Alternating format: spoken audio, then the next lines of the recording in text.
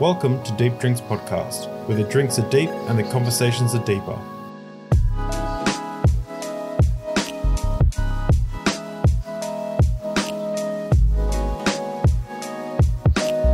Welcome everyone to the Deep Drinks Podcast. My name is Dave, and tonight we have an amazing guest, ShannonQ. She almost needs no introduction, but if you were to introduce her, which I am doing now, you may know ShannonQ from The Line, The Atheist Experience, Truth Wanted, Apologia, Myth Vision, or her own channel, or debating the likes of people like Darth Dawkins. Debating the likes of people like Darth Dawkins. Shannon has an honours degree in psychology, where she specialised in cognition, perception, and communication. She has been, so I hope this goes over well with you. She's been described / named as evasive interlocutor, the giggle girl, wide-eyed asshole, satanical atheist, one who lies for money, and her personal favorite, green-haired Antifa-looking bitch. Oh, it is still my favorite. Yeah. Her favorite word is fuck. So True. With that said, I would like to formally welcome ShannonQ to the Deep Drinks Podcast. Thank you. That might be the most comprehensive list anywhere on the internet of my Twitter handles. Yeah, I went through literally because I was looking how do I find your Twitter handles, like if you've done a name change. There's no way you can do it as far as I know. So I went through like a year of your media images and just read to see where you'd screenshotted certain things and you'd say new Twitter handle or whatever. So yeah, I did my work because they're hilarious. Wow. So. That is an impressive amount of dedication to my internet trolling. Yeah, that's it's important. That's awesome. Your internet trolling is important. That's the most important part of my activism is pissing people off on Twitter. Yeah, for sure. So tonight we were originally going to drink a certain type of rum, but then I couldn't find that a certain type of rum, and then you couldn't find that certain type of rum that you found out just today. Yeah. So it's actually really good. So when I remember when you first shot me a message, you wanted to put forth your resume, and you just shot me a photo of your alcohol cupboard that had all sorts of random alcohol. That was my application. Yeah. Yeah. So that's great. So tonight we're drinking two different drinks. But what are you drinking? I'm ashamed of myself, but I'm drinking. I don't even want to put it on camera. It's some because form I of said alcohol. We would drink rum, and the only rum that we had in the house was this bottle of Bacardi. It's Paul's. Paul drinks the crap rum, and I wanted some Florida-Cana, and I thought I had some here, but I didn't.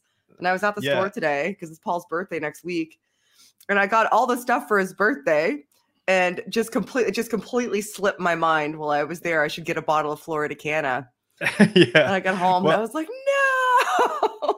Well, when you originally suggested it, I was like, "Oh, this looks like a cool rum, from Nicaragua and stuff." I think I said that right. And I'm like, "Cool." And then I looked, and every website said it had it, but then they stocked it, but none was in stock anywhere in Australia.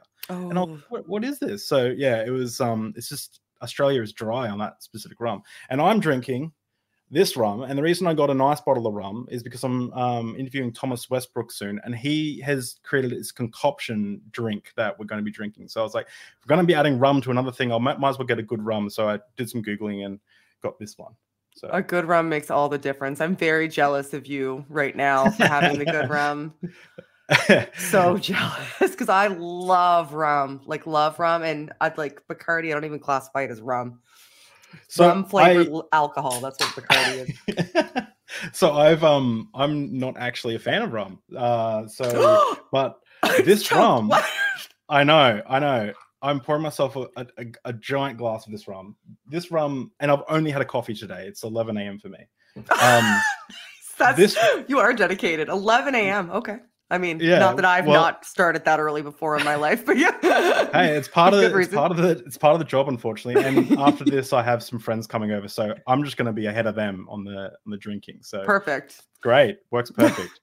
So something that you just said before is Paul's drink is Bacardi, and people might not know that you're dating Apologia, right? Yeah, live in the same house with him and everything. We've been together for 4 years. Wow, that's cool. Yeah. How did you guys? Can you go into how you guys met or? Oh yeah. he was a YouTuber before me. I never intended to even have a YouTube channel or be involved really in YouTube at all, actually.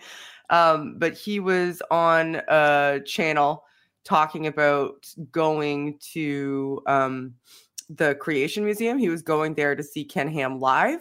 And I was just kind of starting to have a Twitter even at that point in time. It was back in like 2017. And I was standing outside watching him talking about this, and they invited people that had questions to come in. So I, through Google Meets, went into this live stream and just like kind of asked him a question about, what he was going to do when he got there. And we started connecting that way, and then started DMing over Twitter. And then he found out that I had a background in psychology, because it's hard to talk to me and not find that out. So we just kind of started talking from there and formed a pretty close friendship. And then several months later, he came for a visit and we started dating. So yeah, we met. We literally met through YouTube. That's so cool. That's how we met. That's so cool. It's he fell in love with your brain, and then before he fell in love with you. I like to think so. Yeah, that's pretty cool. Yeah. So you've been an atheist activist for a while. Like, I think I first saw you either on Paula Gia's channel or on the Atheist Experience. So I guess, but I actually don't know your deconversion story, or like what kind of Christian were you? Because I need to give ammunition to people for people to say that you weren't a true Christian. So if you could explain the type of Christian you were, yeah, exactly. So if you could explain the type of Christian you were, so you can give ammunition to people who can explain why you weren't a true Christian, that'd be really good. Yeah, for sure. So I was an Anglican. So I was raised in that faith, and I described myself at a young age as competitively Christian. So it's odd because I didn't even know that like young earth creationism was a thing until I was in my 20s. That like evolution and all of that stuff never like it never conflicted with my faith from my perspective. But growing up in the church, I was like in Sunday school, I was in the choir.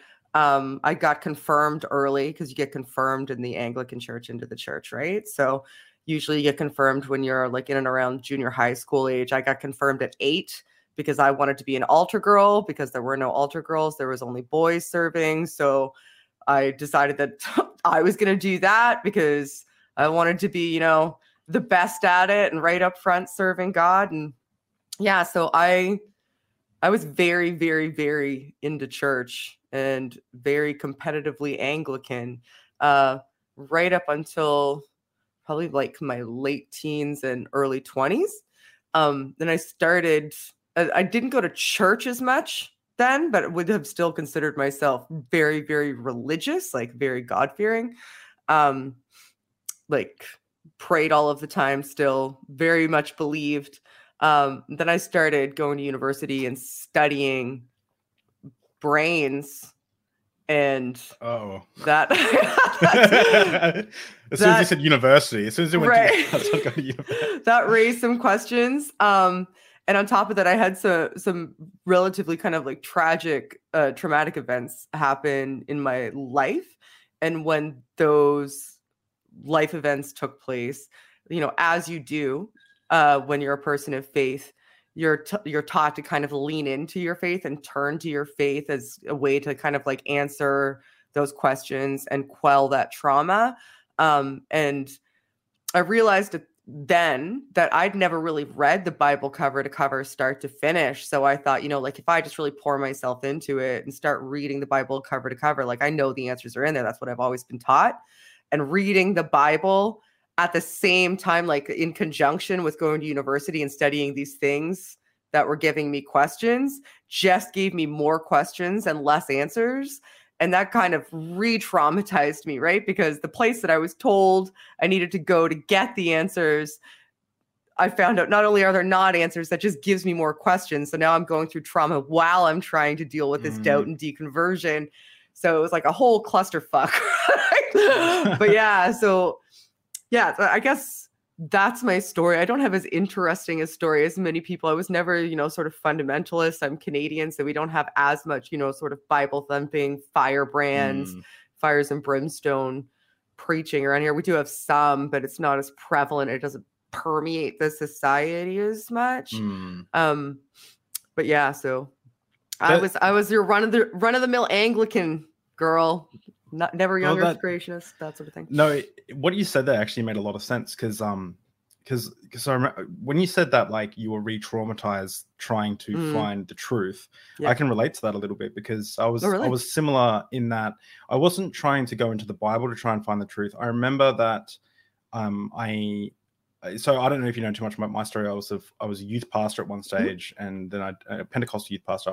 I eventually deconverted. I'm an agnostic atheist now, but the situation was, I remember realizing that I wanted to get to the bottom of like the creation versus evolution debate, and I wanted to I was really into science, pop science, I guess, and I was like, okay, I'm going to get to the bottom of this, and then at least I will know why the evolutionists believe what they believe.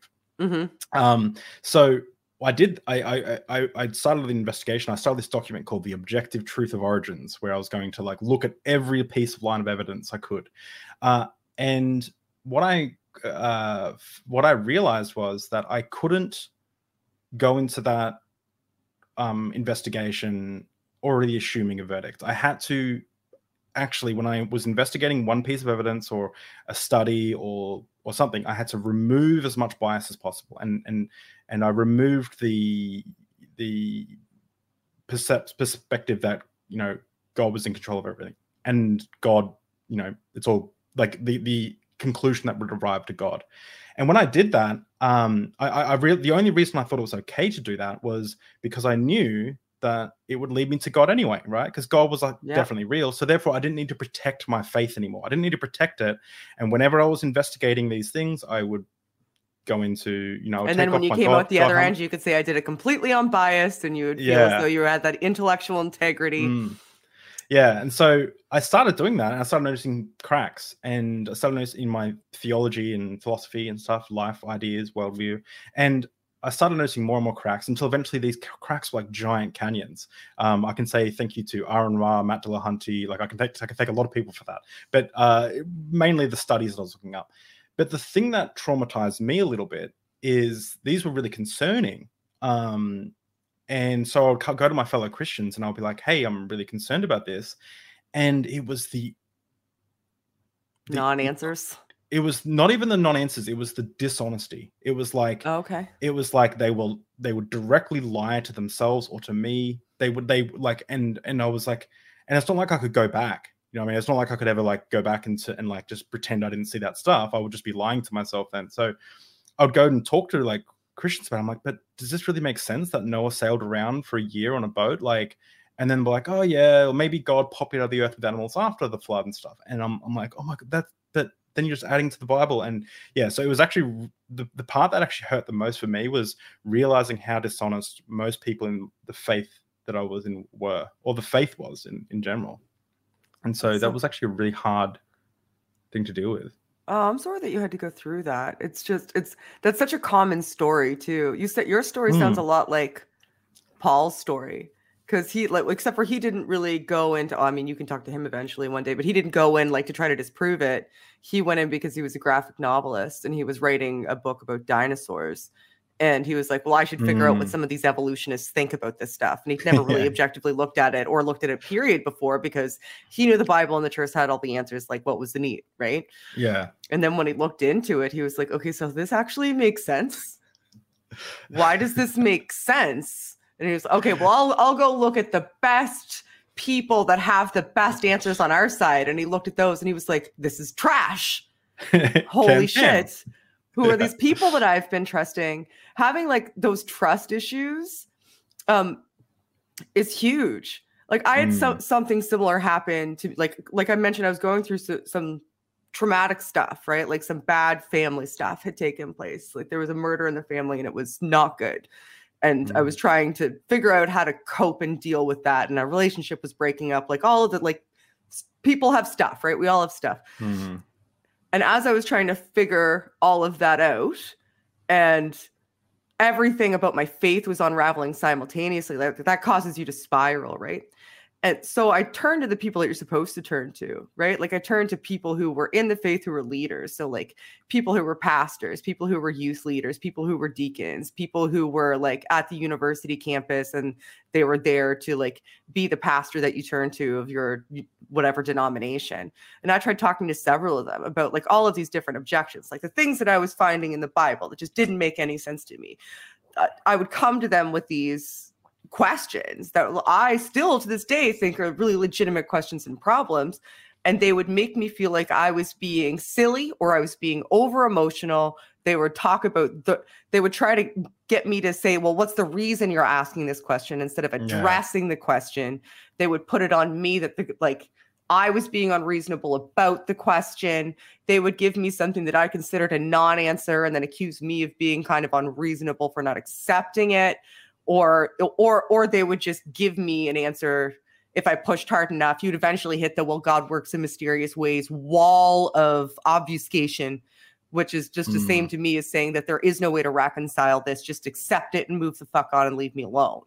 Yeah. And that it's like, it's infuriating because they spend your whole life telling you this is where you can get the answers. They convince you. They absolutely convince you that this is what you can count on.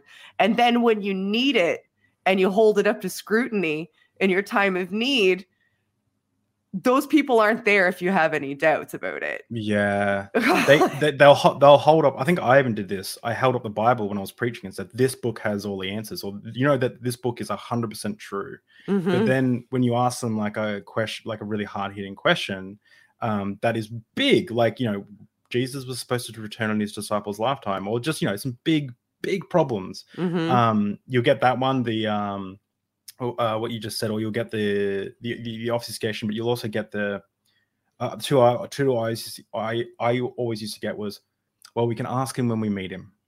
So like, you know, like wait and see. Yeah, wait and see. Or the other one was keep having faith. Don't worry about it. Yeah. The other one was, if you had all the answers, there'd be no need for faith, and God wants us to have faith. And it's like, okay, like, okay. Yeah, so you're saying it's better for me to not have knowledge about how to solve the circumstances that I'm currently in, but on one hand you're saying, no, it's better for you not to have that knowledge because, you know, God doesn't want you to have that knowledge. You'll just wait and see. But on the other hand, this book has all the answers, so it'll be there when you need it. Okay, but I need it now. Oh, well, it doesn't have all the answers. God works in mysterious ways. Okay, but what do I do when I need it? Well, the book has all the answers. Like, are you what? Yeah. Like, I remember. I love that loop. Right. It's funny that loop. I remember the first time it happened really crazily. When I first experienced it firsthand, I was looking around the room like, is everyone else hearing what this person's saying? Like, I was so perplexed. It was about Halloween. In Australia, Halloween isn't big. It's seen as demonic for a lot of Christians, like really demonic. I live with someone who used to live with a really strong fundamentalist who used to put the fridge in front of the door because he thought it would stop the demonic spirits coming into the house. Like weird stuff, right? My wife's family used to shut off all the lights and then like wouldn't respond to the door if little kids came there because it was letting demons in, or if it was supporting the work of the enemy or something. We have a very different perspective than North America, but I love Halloween, right? Like, I think it's cute. Little kids can dress up. I grew up watching the Labyrinth, so I'm okay with a little bit of that's one of my favorite movies. It's so good, right? The day I fell in love with David Bowie was first time. Oh, yeah. I think that and his last album were the two reasons I fell in love with David Bowie. Oh, cool. Anyway, but I remember talking to someone and I said, and I was under the assumption at the time that the Christmas tree and most Christmas traditions were pagan. Now I know Michael Jones is going to punch me in the nose if I say that. He's a dick. But he does that shit. I read the book Pagan Christianity. I was pretty convinced of it. So I was talking to someone, and I still don't know how I feel about it. I was talking to someone about it, and I said, and they said, well, we know where the roots of Halloween come from, and I was saying it's evil, and I said, well, yeah, and it's Christmas time. We're sitting at a Christmas tree. And I said, yeah, but we know where the roots of Christmas tree come from. And then they said, yes, but we know what it represents now. And I said, yeah. So like for Halloween, for me, it's just like a fun time to dress up and get candy. And then like, and then it would loop and go, yeah, but we know where that came from. I'm like, yeah, like the Christmas tree. And they're like, yeah, but we know what that means now. It's like, yeah, like Halloween. And it looped like 5 times.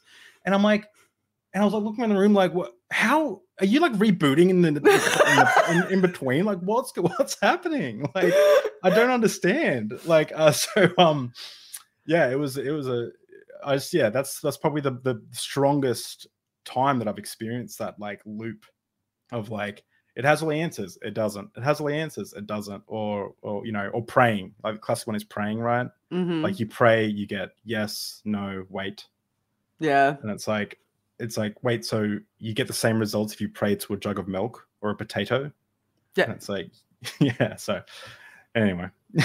Yeah. It's, I think a lot of what being a Christian was to me looking back, and I think is to a lot of people if they're really willing to be honest with themselves internally, is so subjective and based on preference.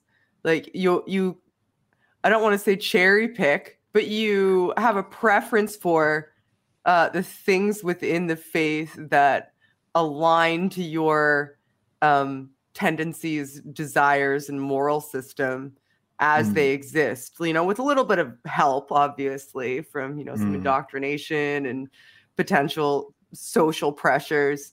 But yeah, and then you'll ignore or write off things that don't align with that. So I think like your friend with the Christmas tree was saying, well, this is the thing that I've reconciled and found my way to being okay with, but I'm not currently okay with your thing.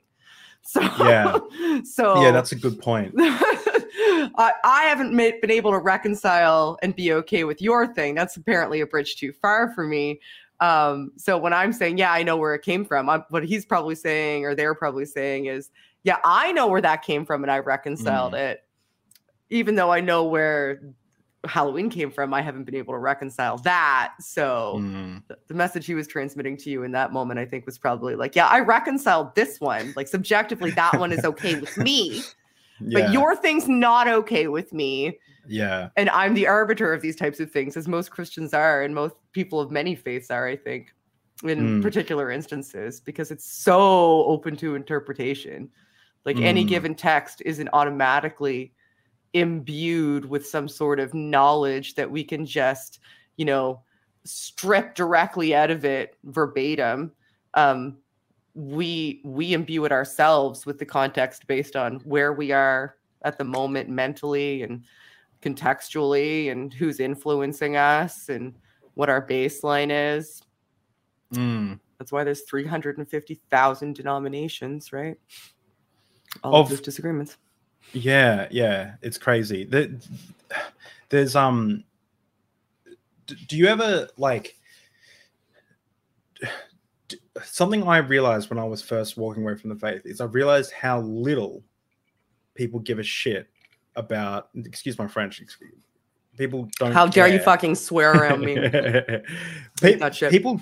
People don't care about the truth. Like, and it's okay to be like that, but I think that most people, when you like day to day, when you talk to them, they don't care about what's true or not, or whatever. They just have their beliefs, and then they just kind of, they don't know how they arrive at them really, and then they just kind of move on with life. Like, did you notice that when you kind of deconverted? I think that people care about what's true, or at least they like to think that they do. Oh, I believe they like to think that they do, but I don't think they do. And they, well, they believe that they already know what's true, right? So they trust that what they believe is true, so that there's no need to investigate further. So I think maybe what you and I might align on is that not everybody has the tenacity to follow through to its terminus, their intellectual curiosity regarding something like a religion, for example, because they're sated in their existing environment and externally supported, and it's safe, and they're reassured that it's true. So they, and in some cases, in many cases, they they've done some investigating, enough to satisfy themselves. It clearly wouldn't be enough to satisfy you or I, because we're here we are. Right? But it was something that was satisfying enough for them that they could feel as though they were holding it to be the truth. Because I don't think that you can say, or that it would be fair to say, that people purposefully, because it seems like you might be saying that people purposefully would want to hold false beliefs that they knew were false and they just don't care. And I don't think that's the case. I would kind of agree with what you're saying. Okay. That essentially what you're saying is the nice. I'm saying people don't give a shit about what they believe, and then you pass out my harsh terminology into like a very nice, reasoned example of what I think I'm trying to get at. So that's just, I don't know why. So I've noticed something when I was like looking up at you is most people like, well, not most people, but a lot of people have beef with you. And I have no idea why. Why do people not like, I know. What? I don't get it. Isn't that funny? Like, I'm so easy to get on with too. It's ridiculous. I am just very Canadian. I'm the most Canadian, and I have a decent like disposition. So like I can take a fair bit, but I also I'm not interested in anybody's shit, right? So I mean, I love having a good conversation and sussing out ideas, and I love talking to people who are diametrically opposed to me, and working out, a better way to have those types of dialogues. But there are some instances where you just can't have a conversation with somebody, and many of those instances, to me, like what flicks my bitch switch is bigotry. I don't have the time to. Other people may. I don't have the time to mess around with bigots. I have all day to tell bigots off. I will do that 100% of the time, but I don't have time to reason with bigots. I don't have the patience for it. Other people do. That's great. Good for them. I don't. I'll talk about ideas all day, but I think that that's where a lot of it comes from, because I tend to come face to face with several of them through Twitter or through hosting call-in shows or just, appearing around. And I tend to tell them off and then hang up on them because they can go fuck themselves. So that leaves a bad taste in some people's mouths. Because they think that I should sit there and reason with them. And I don't have time to give up, because there's another consideration, right? Another consideration is most of the time I'm on exceptionally large platforms. And if I'm taking the time, and it's usually a call-in environment where I've got limited time, right? So like there's just a snippet of time that I have to have a conversation with this person. And there's also another person involved in the conversation as well. So it's a three-way conversation, which already isn't ideal. Like you make the best of it, but it's not ideal if you really want to suss out and work through a topic. So if somebody who's just there to spout bigoted nonsense is calling in, like about, saying trans women aren't women, or saying that women shouldn't have bodily autonomy, or like, saying slavery was fine in the Bible, all that shit. You would need a long form conversation to work through all of the things that are wrong with that. And there's just not the time to reason with them. So all I would be doing is giving them a platform for between 2 to 10 minutes to just unassailed say their shit without me having enough time to counter. Because one thing you'll find out as you're going through, and I'm sure you found it already, is that it takes 300 times longer to debunk somebody's bullshit than it does for you to just take 30 seconds and say some bullshit. Like you have to do all of the more, there's way more work on the back end of that, picking it apart to prove why it's wrong, than it takes for somebody to just say it. So when somebody calls in to be a bigot, I'm not giving you my platform to do it. I do not have the time to explain to you why you're wrong. I certainly don't have the time to reason you through it and have a good dialogue. So what I would be doing is just allowing you to have this space to perpetuate those ideas. And you don't get that from me. Other people might have more patience, but I fucking don't. I'm not your Daisy. Call somebody else. So I think that annoys people. I think you may be right in some aspects. I've been dealing with some really racist flat earthers recently, and I knew that the person was a bad faith actor. Like they weren't going to change their mind. They weren't interested in the truth. They had a message, and they were trying to get it out. So when I had that, they jumped onto a Discord call with me, and I just basically I acted in extreme bad faith as well. Like I essentially made fun of them, laughed at them, kind of like sent them on their way. They rage quit after 13 minutes of me just laughing at the or whatever. I'm still on the fence about whether that content is like worth putting out, but at the same time, to engage with someone like that, you almost need to do it in private because their ideas kind of get out there. Like as soon as I put that video out, I had a few people on my Discord saying, "Well, actually, the Jews do have a lot of power in the media," and I'm like, I started just banning people.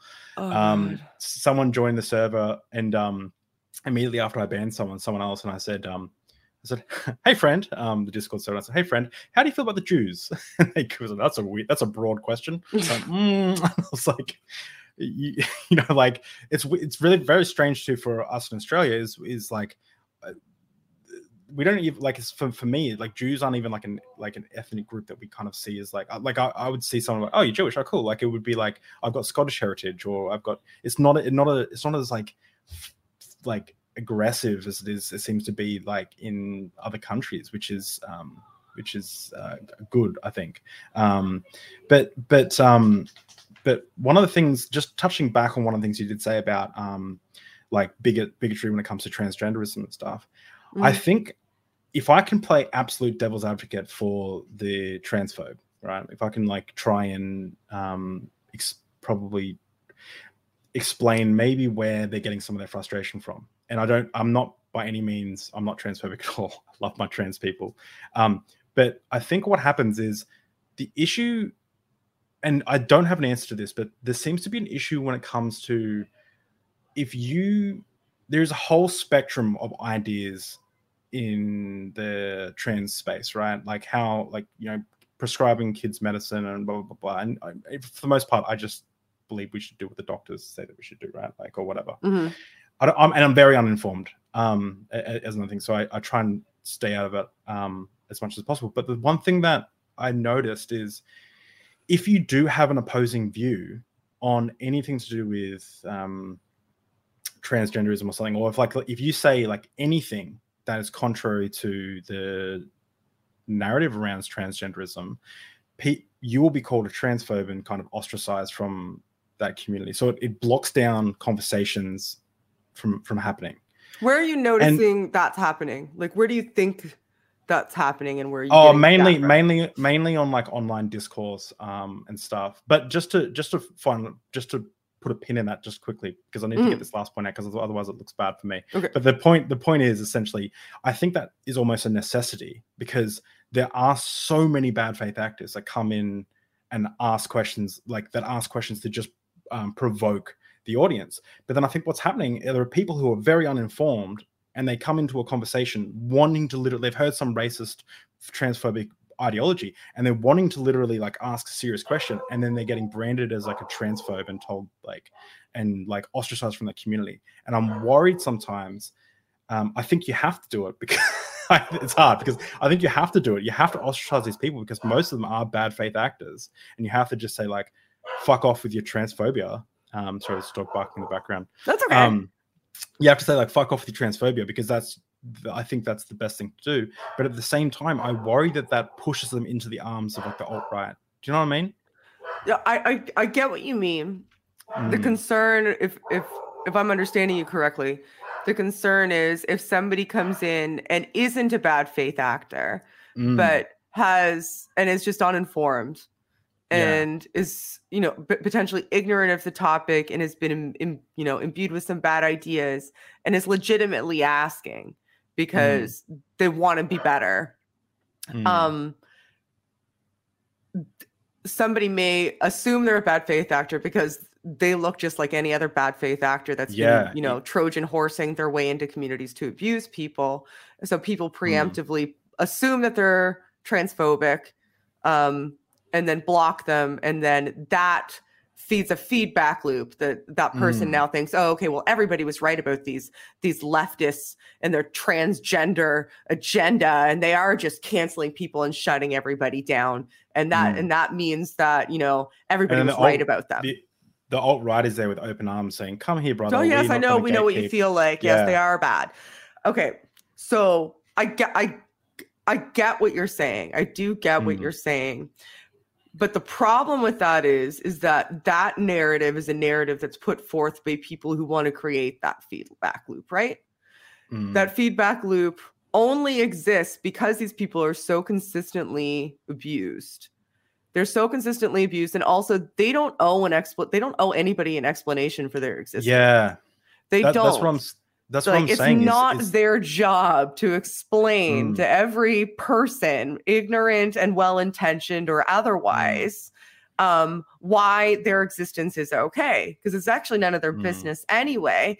The only reason that it's popular in discourse is because there's people who are bigoted against them, making it popular in discourse, stirring up all of this nonsense, and then pointing people in their direction. And then when they inevitably get just fucking exhausted and need to protect themselves because they're constantly being hurled abuse, and it's almost impossible to discern who is or isn't a good faith actor, and they need to preserve themselves, because at the same time, you need to remember that also their rights are under attack on a massive scale. And then they get blamed because, well, if you don't just swing your door wide open so that people, like, everybody can shoot whatever arrows they want at you, because there might be a chance that one or two of them actually may learn something. I mean, that's not a fair expectation to have of a human being. That, well, if you don't allow this to happen to yourself, then it's your fault. People are turning to... People are becoming bigots. Like, people have their own individual autonomy and are capable of making their own decisions. And also, there's all kinds of information available that they can be directed to. They don't need to interact directly with these people, because they don't. They're just trying to live their lives. They didn't want to be activists. Just existing made them activists because people are attacking them. It's not a fair expectation.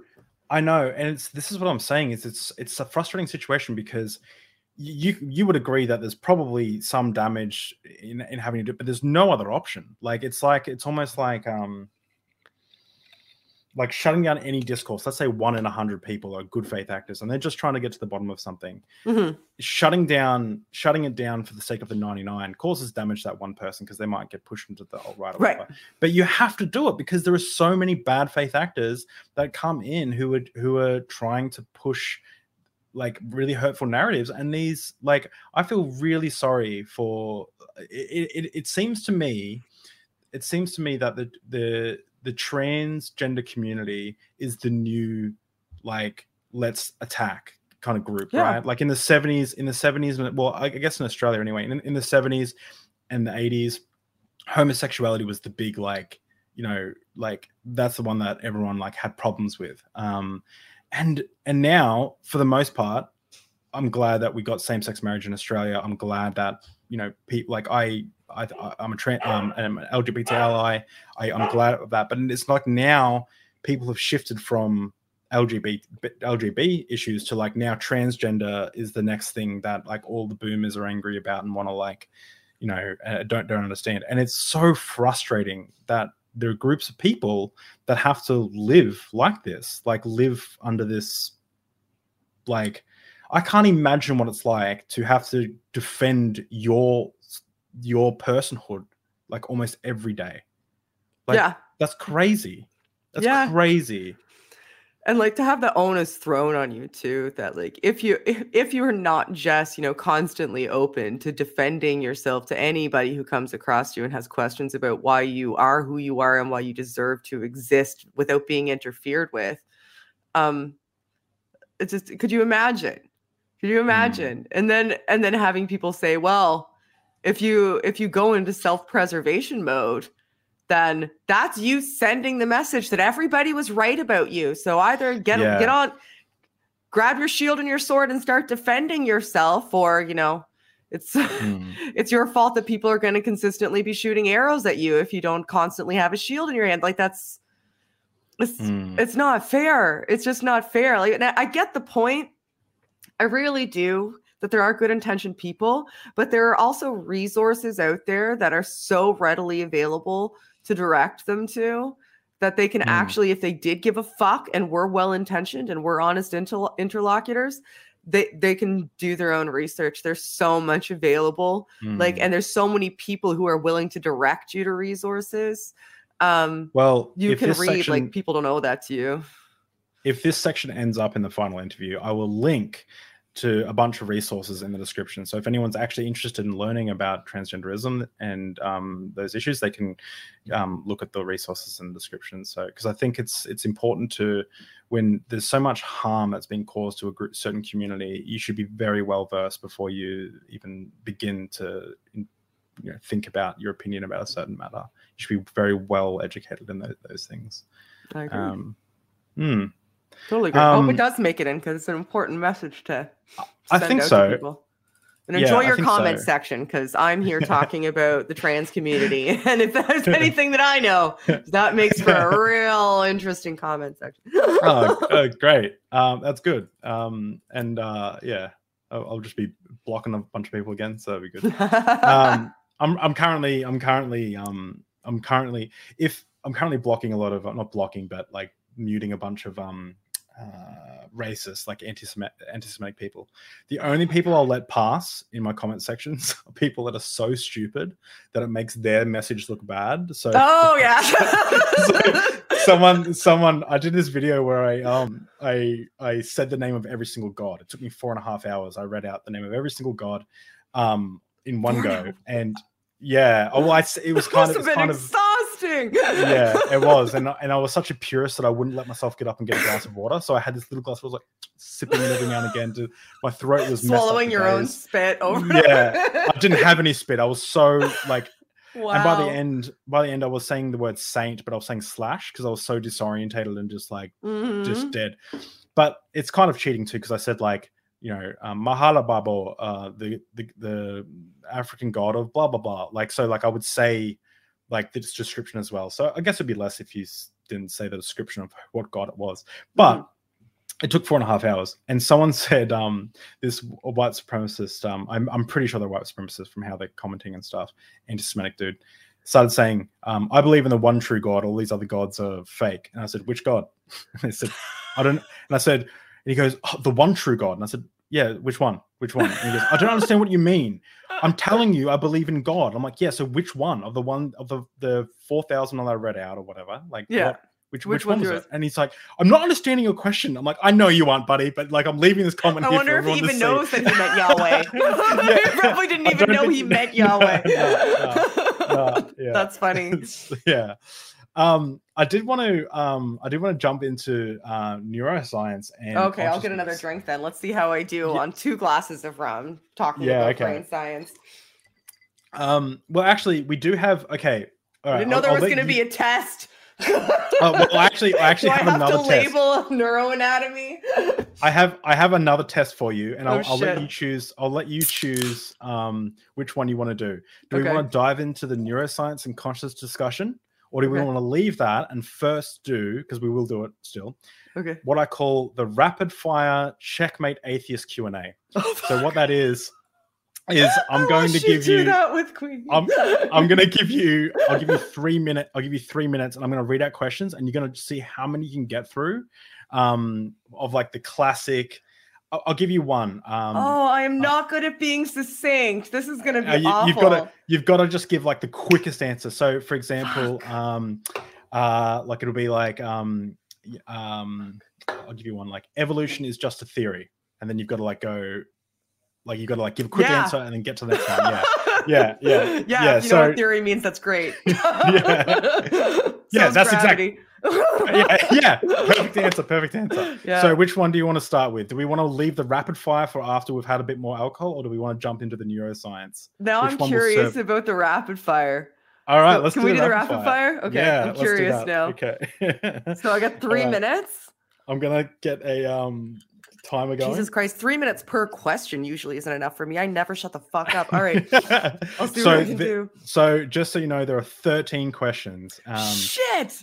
Some of them are easy. Some of them are hard. Is this a competition? Did anybody make it through all 13? Hey, it might be. But to be honest, I was running out of I'm sure there's more, but it was hard to Google. Why do you hate God?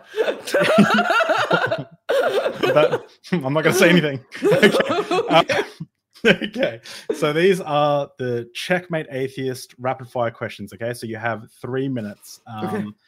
And I'll say the first one and I'll start it. You say you don't believe in God. How do you explain sunsets? These are real questions, by the way. The world turns and we go to the other side. Okay. Where do you get your morals from? My cognition and general societal mores. Why do you hate God? Because he took everything from me. Don't seashells on the top of mountains prove Noah's Ark?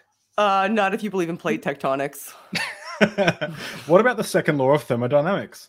It depends on not a closed system, but I don't know. I'm not a physicist. Okay. Not a physicist. That's good. If we came from monkeys, why are there still monkeys?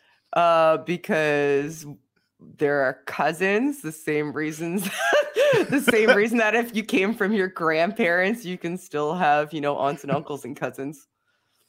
What if you're wrong?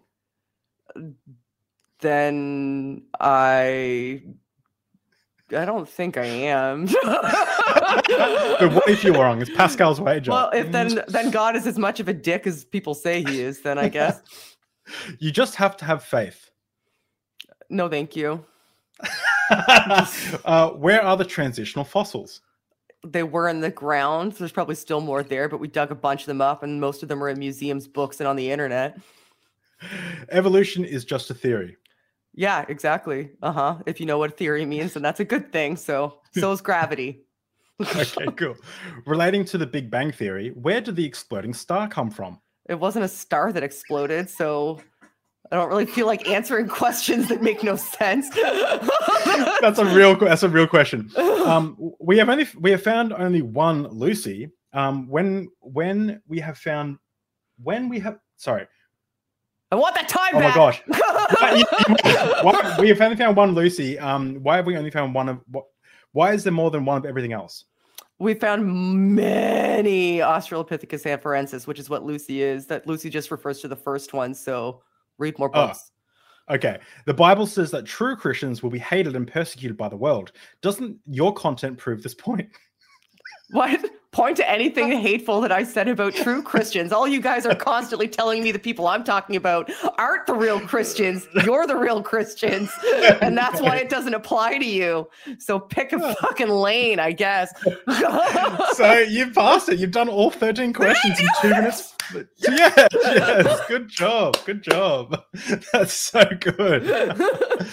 Oh, jeez. It was some of these I was writing down and I was trying to fix the grammar or make the argument a little better for them. And I was like, no, just put down what they asked. Because I think, what was one of them?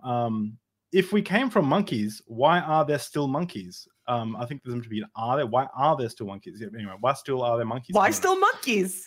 And why still monkeys? We monkey, why still monkey? Yeah, exactly. It's a fun one. Hey, cool. So, you did well. Great job. Rapid fire. Check. We'll see when we watch back what your definition of well is.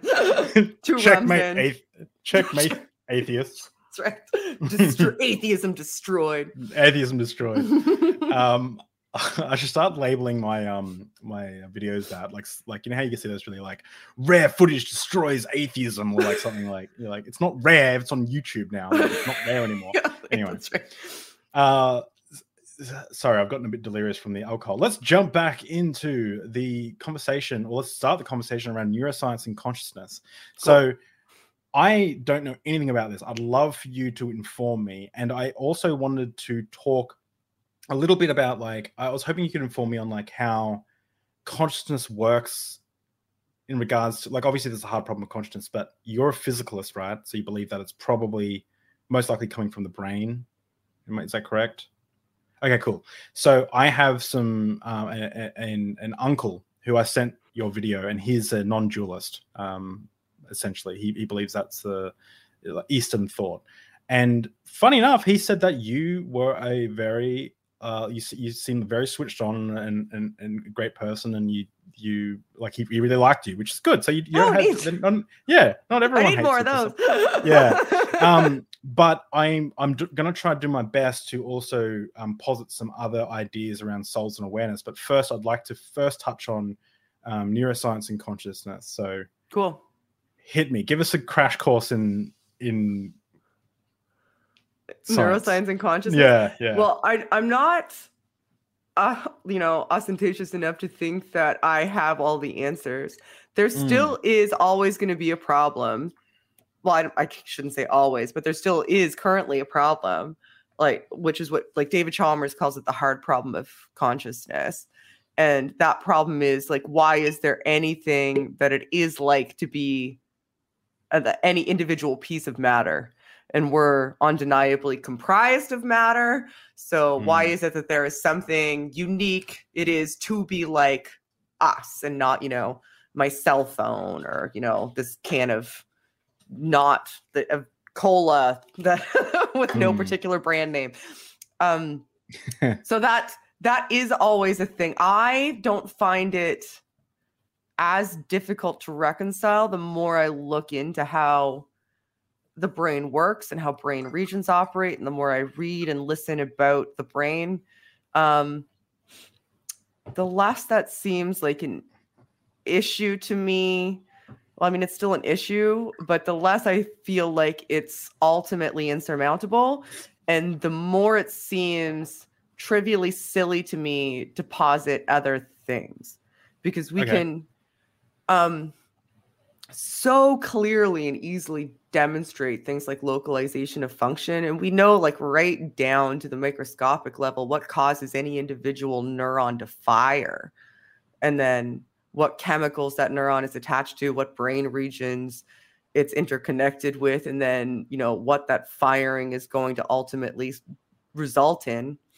And we know if we remove neurons or remove regions, what functions or parts of cognition and perceptual abilities we're going to either augment or lose. So it doesn't make sense to me for it to be anything but the brain. It seems to be multiplying entities to me, from a hypothesis building perspective. To posit anything else, and I don't think that it has any knowledge content, because you can't really study it either. So saying, well, it's some sort of thing external to us that's interacting with our brain, how would you quantify that in any meaningful way? It's just an assertion to me. And then there's the interaction problem. I have a problem with panpsychism because there's this coalescence problem. So yeah, I'm writing notes. I don't know. Go ahead. I'm writing notes because a little bit because of the alcohol, but mainly because I want to remember questions to ask you. Because so did you start as a Christian believing in the soul?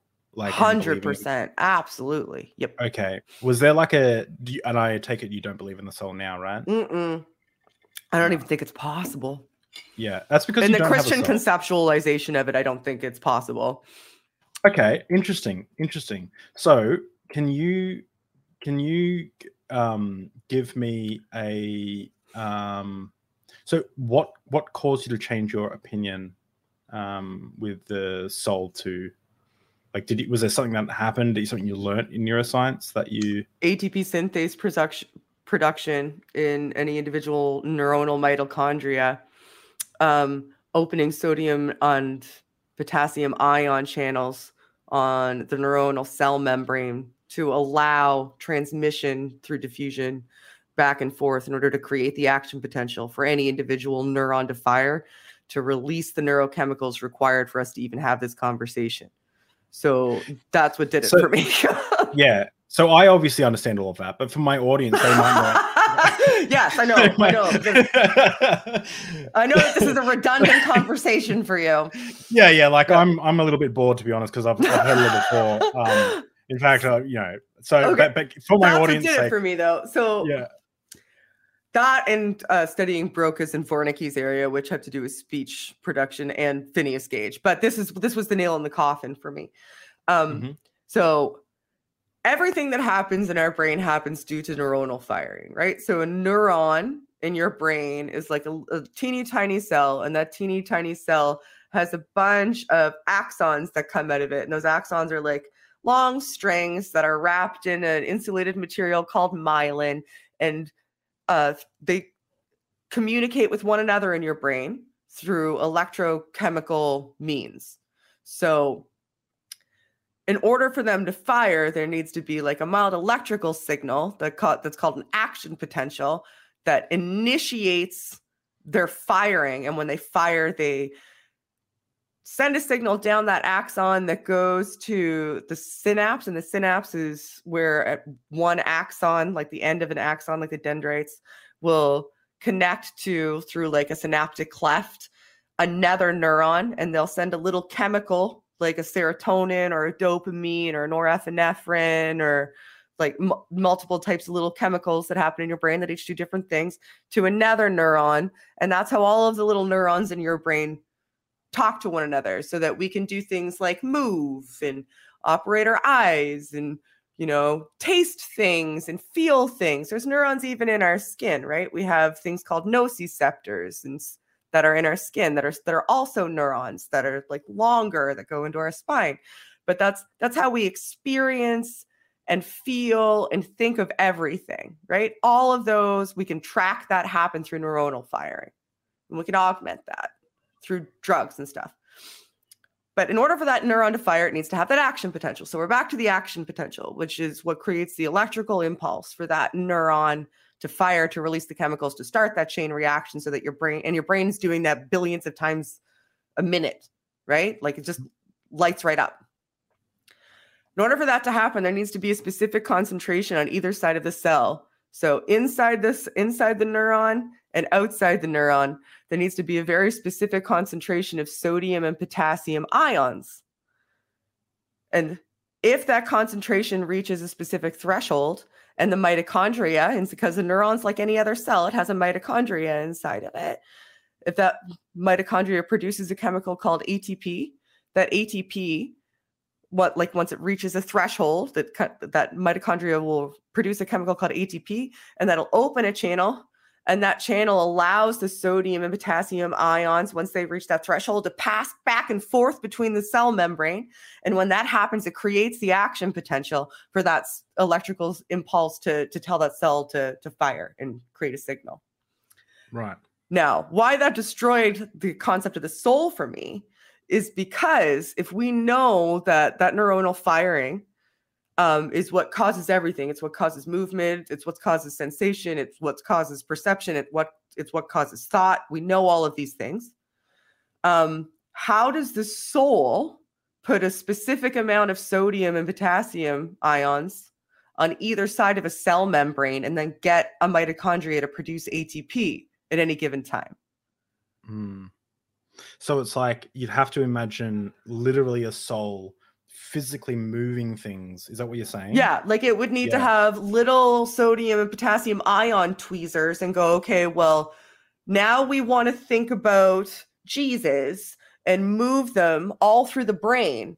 And that would need to be happening at such a rapid fire pace throughout the entirety of the brain. The soul would need to be able to do this, that it seems to me that it would be perceptible through things like MRI. Like you would literally see, or it would need to be, or a soul would need to be able to pop these things into and out of existence materially in our head. Neither one of those seem plausible to me. So how does a soul exactly interact with the brain? I think so many people look at the brain and they just think of it as, you know, the brain just feels stuff. They don't look at it down to the very finite minutiae of the material processes that are actually taking place. So it seems plausible that a soul's probably doing stuff, right? Because your brain, it's like, maybe it just you know, gives you a feeling, and a feeling is something that's not quantifiable. Well, a feeling kind of is at least locatable. Like we know it's like, we know the brain region that's going to cause it, and we know that those neurons need to fire in order to elicit it. That's a thing that happens materially in the physical world. So, and it's like it's similar to like when, you know, someone would die, and then it's clear like someone's there, and then they die, and then and then it's like they're no longer there. Right. And so you can from everyone else, like it's like he was here or she was here, and now she's not here. And it's like it's very easy to jump to the thought that there must be something inside them that is left, because they're not here anymore. They must be gone. So like you can see how like these ideas create ideas like souls, or like these experiences create things like souls and stuff, because it's an easy way, or the best way at the time, to try and explain why this person was doing something and then now is not doing something. They're gone now. But so in regards to like, let's think about Jesus, and you know, click. What is the naturalist perspective, or the physicalists, or the neuroscience perspective of what's actually causing that? Let's think about Jesus. Like, is there so someone might say the soul is turning on all those switches, right? To think about Jesus or think about something. What is the naturalist perspective? Why is that happening? Like, why is that happening in the first place? A confluence of things. So it's predisposition. Like there's aspects of neuroanatomy that are absolutely predisposition genetically. There's aspects that are related to your current contextual environment. There's aspects that are related to your past environment, because your brain is it's a pattern producing and recognizing machine, right? We form memories so that we can formulate better ways to do things by comparing our current circumstances against previous circumstances and measuring outcomes. So the past also influences whether or not you are going to be thinking about Jesus in the present. Your diet affects your brain more than you might realize. Like there's a reason what we're drinking alcohol right now. The reason it makes us feel a certain kind of way is because it's impacting our brain. So that's going to impact our memory of this. We may have a memory of this that it's better than it otherwise might have been, because we were both eliciting a pleasurable response when we were at. We may have hated each other otherwise. We don't know, right? But this is a thing, like what we imbibe also has an impact, especially when you consider that a lot of the things that you eat actually help to formulate a lot of the neurochemicals. Like tryptophan actually is which you find in a lot of things like milk and turkey and stuff like that. Actually is a huge component in producing your endogenous serotonin in your brain. So your diet affects things like that. So I don't think it's as simple as just saying, well, you have the type of brain, because people want to look at it, I think, and think that, okay, well, your brain is X way, and therefore it's going to produce Y thing. And we should be able to predict that reliably. But the problem is that you live in a very fluid and dynamic reality where you can't always control what you're exposed to, what other people are going to say to you, what other people are going to do to you, what perceptions are going to be presented in front of you, how those are going to interact with your previous perceptions, your current mind state at that point in time, like whether or not you're hungry, whether or not you're sad, whether like all of those things feed into what you think about at any given moment. It's an incredibly dynamic and complex and beautiful and amazing and interesting and fascinating process that you can't just say, well, you think of Jesus because you were exposed to church and it's just that simple. No, for any individual person, it could be myriad other things that you're not aware of, right? I've heard the hypothesis that maybe it was Derek from Myth Vision. I was watching the interview that you guys did where Paul was persecuting Christians, and they were standing so much up for their faith and stuff, and he was killing them or whatever. And that caused him to have that, when he had that seizure on the road to Damascus, or what we can assume is a seizure or something, that he saw Jesus, because that was what his brain did. could be an idea. Could be a guilt-induced hallucination. Yeah, it could be. It could be. But I mean, we don't know. But no, you'll never know. You're just positing something that you could never know. Yeah, and that's what we do here. Yeah, that's right. Is it almost like weather? Like where weather is like there's a billion trillion because so many variables to like we can tell generally where like it might rain in this location. There's a likelihood it might rain, but we have no idea about how many raindrops will fall, where that'll fall, like all these things because there's too many variables. I love that analogy. Yeah, that is a like really good analogy. Yeah, I've not heard that before, but I love that analogy. I made it up. Thanks to the rum. Yeah. I'll steal that. I'll give you credit for it though when I use it. That's awesome. That's great because by the same token, like one individual thing could change that too. Like you could say, like I've got a very clear prediction on the path this like hurricane or rainstorm or whatever is going to take, and there could be a forest fire somewhere else that ends up interacting with it, right? And then it changes the trajectory of the things that you were anticipating.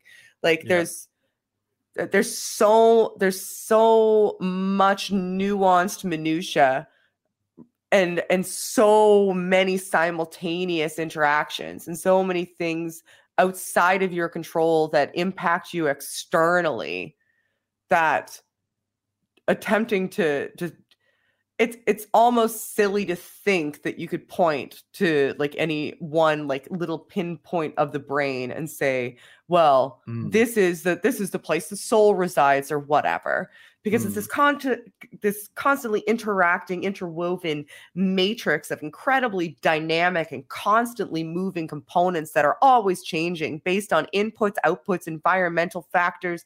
It's ever evolving and constantly in motion and it never stops. But people want things in this tight little package. And I just trying to write it all off to a soul just does such a disservice to me.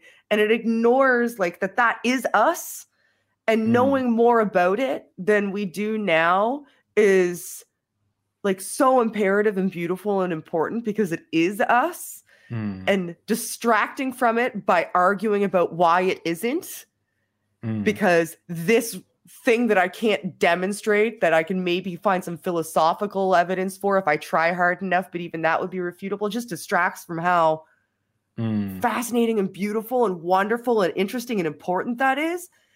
So much so that it drives me a little bit bonkers, really, to be honest with you. But is it almost like so with the weather, we can predict large things. Like we can predict it's probably going to rain here, right? We can predict it with a certain amount of accuracy. And so is it like, if we cut out this section of the brain, this probably will happen here? Like, is it 100%. Stuff like that? Or... Look at aphasias. Yeah, okay.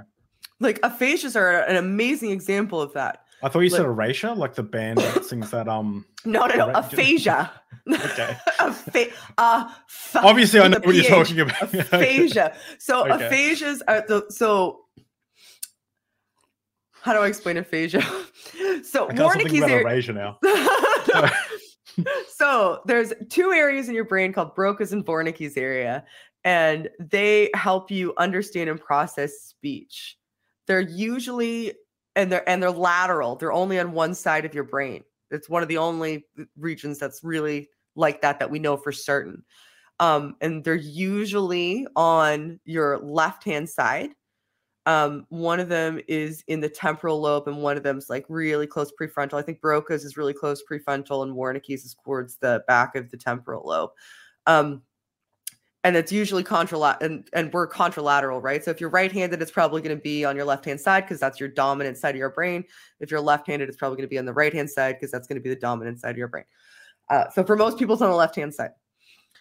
Now, if you damage Wernicke's area, your ability to process speech just becomes just basically like not like you're not going to make any sense when you're talking to people. Like these aphasias, like you, and predictably so, like 100% of the time, if you damage this specific area, that's a thing that's going to happen. So we know that for certain. We know that if we damage specific areas of your prefrontal lobe, like your ventrolateral prefrontal cortex, which is like on the bottom side of your prefrontal cortex, we know that you're going to probably become more aggressive because that's part of the brain that helps to integrate emotional responses into information processing and decision making. So you're going to kind of like bypass the empathetic component of your decision making processes and maybe be a little bit more risk-taking and aggressive because you're not comparing it against previously negative or positive emotional experiences, and you're acting more on impulse. Like we can predict a lot of these things, not just, you know, from a processing perspective and like a perceptual perspective, but from like a behavioral perspective. We know that there's certain things that are going to happen if we affect different regions of the brain in different ways. Right. I've heard stories about like people like killing their family members or something, and then they did an autopsy on them and found there was a tumor pressing on that part of it. Like their personality switched over a few months, and then they end up committing some horrible crimes. And it was because, well, we can hypothesize it was because of a tumor pressing on a certain part of the brain, which is so weird to me. It almost feels like Frankenstein's monster, where it's like, you know, stick nail here, put electric in here, and does thing. Like it just seems so. Well, I think the weather analogy is actually good because I think it's like you can't. Oh, it's great. I'm so smart. Really. You are. No, I'm absolutely. I love it. I'm jealous. Sorry. I didn't think of it myself, but yeah, no, that's great. That's really good. Yeah. I do have just a quick aside. I need to know this. Okay. Are left-handed people just trying to get attention? Because left-handed, so like, and he hates attention. So. Grow up. They should, you know, like grow up. It's 2020. It's 2022. So. All right, you should grow up. I think there's some actual efficacy to the science behind people having dominant hands. Yeah, seems to be the case. So just to also, so that was a little derail. I'm going to derail us even more, but I'm going to try and bring us back to consciousness. Party. But is it possible that? Okay, so would you say you're a determinist? Oh yeah, I'd say so. Probably, yeah. Yeah. So am I. How does that work then? I have an answer, and if you don't have an answer, don't make one up. Like, just say you don't have an answer. I don't. I just. No. Okay, but in regards to like free will, right? If being a determinist, like how do we punish someone for a crime if they had no other option but to commit that crime? I think that's a weird way to frame it, because saying that you had no other option but to commit that crime means that in the time that it took place, you didn't have a choice and you didn't choose to do what you did. And that you objectively did choose to do what you did. Just saying that was bound to happen, given all of the variables in the universe coalescing in that moment, doesn't negate the fact that that person made a choice. And also the fact that all of those environmental components continue on forward in time means that seeing the impact and feeling the consequences of that and seeing what that punishment is like for that person is going to have ripple effects onto the future, because it's going to influence and add to the perceptions that people have going forward about that crime. And also that person, especially if you believe in some sort of rehabilitation as opposed to just strict justice is punishment, fuck this guy. Like if you believe that rehabilitation is possible, then that is a component of the punishment in order to make that person a better person, means that you're going to continuously inject more influences into the interactions in their life that are going to make them better and hopefully teach them and others why it's wrong and learn from it. So I don't see that as a problem. I see it as a cop-out that people use because they think it's a gotcha, so that they can say, oh, we have libertarian free will, because if we didn't have libertarian free will, justice couldn't exist. Checkmate, atheists. And I think that's I don't know fear argument. Yeah, I don't know what libertarian free will means. I'm not as smart as I thought I was a second ago. But where I land with this, and correct me if I'm wrong, I believe that free will is an illusion. So we have to act as if free will exists. Like, I can't just be like, well, free will doesn't exist, so start punching holes in the wall behind me. I'm not going to do that. Like, I don't want holes in the wall, so I'm not going to punch holes in the wall, right? Or something. I don't know why I chose that example. That's kind of weird. It's the rum. Sorry. Gets me aggressive. Ruined your life. Yeah. But if I was to imagine, like, a rock falling down a hill. I don't know if you've heard this analogy. And like, if it rolls down the hill, if we know every single variable, like the wind speed, the things it's going to collide with, the friction of its surface, the gravity scale, all those kind of things, we can predict with 100% certainty exactly where it's going to land. Let's ignore quantum randomness for a second, because I know that there's like, let's just pretend that doesn't exist for a second. Okay. In a world without quantum randomness or whatever, like someone says, particles pop in. Okay, well, that's what I'm talking about. So like, we could predict it going down the hill, like, right, and you could run it a million times over and it would land in the same spot. My understanding of brains, and I'm totally willing to be correctable on this, is that it's essentially a much more complex version of a rock and a hill, and there's just a million things, and everything around us is environmental. And where I landed with the whole, how do we get off on punishing people or for things like that, is I think that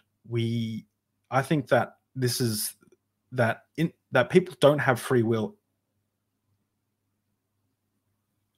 necessarily, but we have to act as if they have free will in order to keep a functioning society going.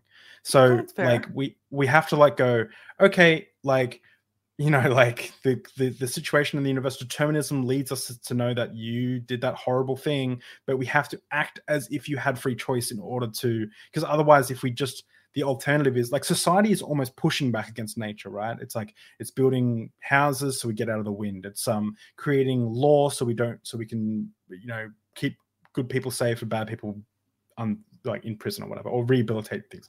So we build these things pushing against nature, and I would put determinism almost in that, but society is one big farce in a way. It's one big like non-thing. I can't point to anything in like the natural world and say that is society. It's a subjective thing that we've built on top of like people say survival of the fittest when they're talking about like refugees or whatever, like coming to Australia, which isn't like, even what it fucking means. That I know. Yeah, I know. And it's like we shouldn't be designing society on survival of the fittest. We should be designing especially since that happens on the species level, also, motherfuckers, not the individual level. Yeah. So... And it's annoying too, because it's like we don't design societies around survival of the fittest. We actually, society is a pushback against the harshness of nature and reality and things like we put sunscreen on so we don't get skin cancer from the thing that literally gives this planet life. Like, there are things that we do to negate natural, like to negate things and make things more comfortable for us in a subjective way. Yeah. I hope I'm making sense. I'm going to look back at this. That's insightful, actually. That's insightful. I like the way that you're thinking about that. Yeah, because I like that. I like the rock down the hill analogy, because the rock has no choice but to move down the hill, but that doesn't mean that you wouldn't, if you saw it barreling towards a child and had the opportunity to stop it, that doesn't mean that you wouldn't be like, oh, well, rock's just going to rock. Like, you know what I mean? Like, you still have to understand that, if you have a way of preventing no, I like the analogy. I like the pushing back against nature too. That's interesting. Well, and I also like looking at things from that perspective, because I think, like, with conversations about free will and conversations about morality, and I feel the same way with the conversations about the soul, I think they so distract from the material reality that we're in that we end up talking about the wrong things. We get all tied up in the debate over whether, theism or atheism is true, instead of us focusing in on like the material facts of the matter. Like, so far as we can tell, we're in charge of morality. So far as we can tell, we probably don't have free will. And so far as we can tell, the brain is what's responsible for us being us. If we could all, instead of arguing about whether or not that's the case, focus in on those three things, like we would function a lot better and have a lot better understanding of what's going on, probably operate better together and be much better informed. But instead, we're consistently distracted by this constant argument about, nuh-uh, it's actually not science, it's religion, it's God, it's God, it's God, it's God. Yeah. Okay, well, that has no information content to me and nothing that tells me fucking sweet fuck all about the material reality that we're living in. What would help me, actually, is if we had a conversation. I'll grant you your God. Sure. God's real. Fine. Can we fuck off of that now? Just pretend he's not for a second so that we can talk about the reality that's in front of us instead of focusing on that, instead of making that the focus. And then we can maybe figure some shit out and be better as a society, as a species, as a world. Yeah. I know. Distraction. I remember that's similar to when the same-sex marriage plebiscite was coming around Australia. Australia was voting on whether or not LGBT members could get married and have the status of human beings. So we were. Could you imagine the audacity? The absolute temerity of those people. we were really deciding, should they be happy or should they not be happy for no reason? Anyway, so because it makes us happier knowing that they're not happy. And I was on the precipice of my faith at the moment at that time. And I remember asking a bunch of Christians, like, okay, we have theological problems. Sure. Like there can be theological problems, whatever. Right. But can we just talk about the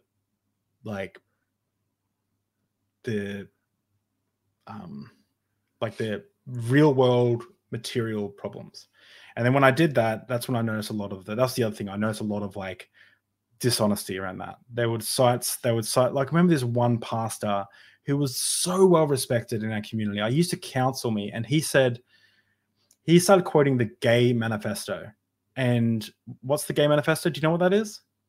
No, but it sounds awful. It perked my eyes up because it's a satirical piece from the 80s, like a joke. And he quoted it as if it was like a committee of all the gays got together and decided like what it meant to be gay. And we pointed this out to him. We're like, hey, this is a satirical piece. It's not real. And this guy's like, super. Oh, is that one that like an activist did it to like prove a point that what people think? I think so. Like is so satirical that if it actually happened, it would be this ridiculous. Yeah. And they actually bought that hook, line, and sinker. And oh my God. Yeah. Okay. And then they were quoting it, and everyone was like, thanks for showing the truth, blah, blah, blah. And we pointed this out to this person multiple times. They saw the messages, they replied to them, and they kept using it. They knew what they were doing, and they did it anyway. Using it. And I was like, because it supported their narrative. And I'm like, you slimy piece of shit. Like, you're causing real harm to people now. And like, based on like, you're not uninformed, you're informed now, and you're still choosing to ignore the fact that it's satirical. But anyway, getting distracted a little bit. Have more rum. That'll help.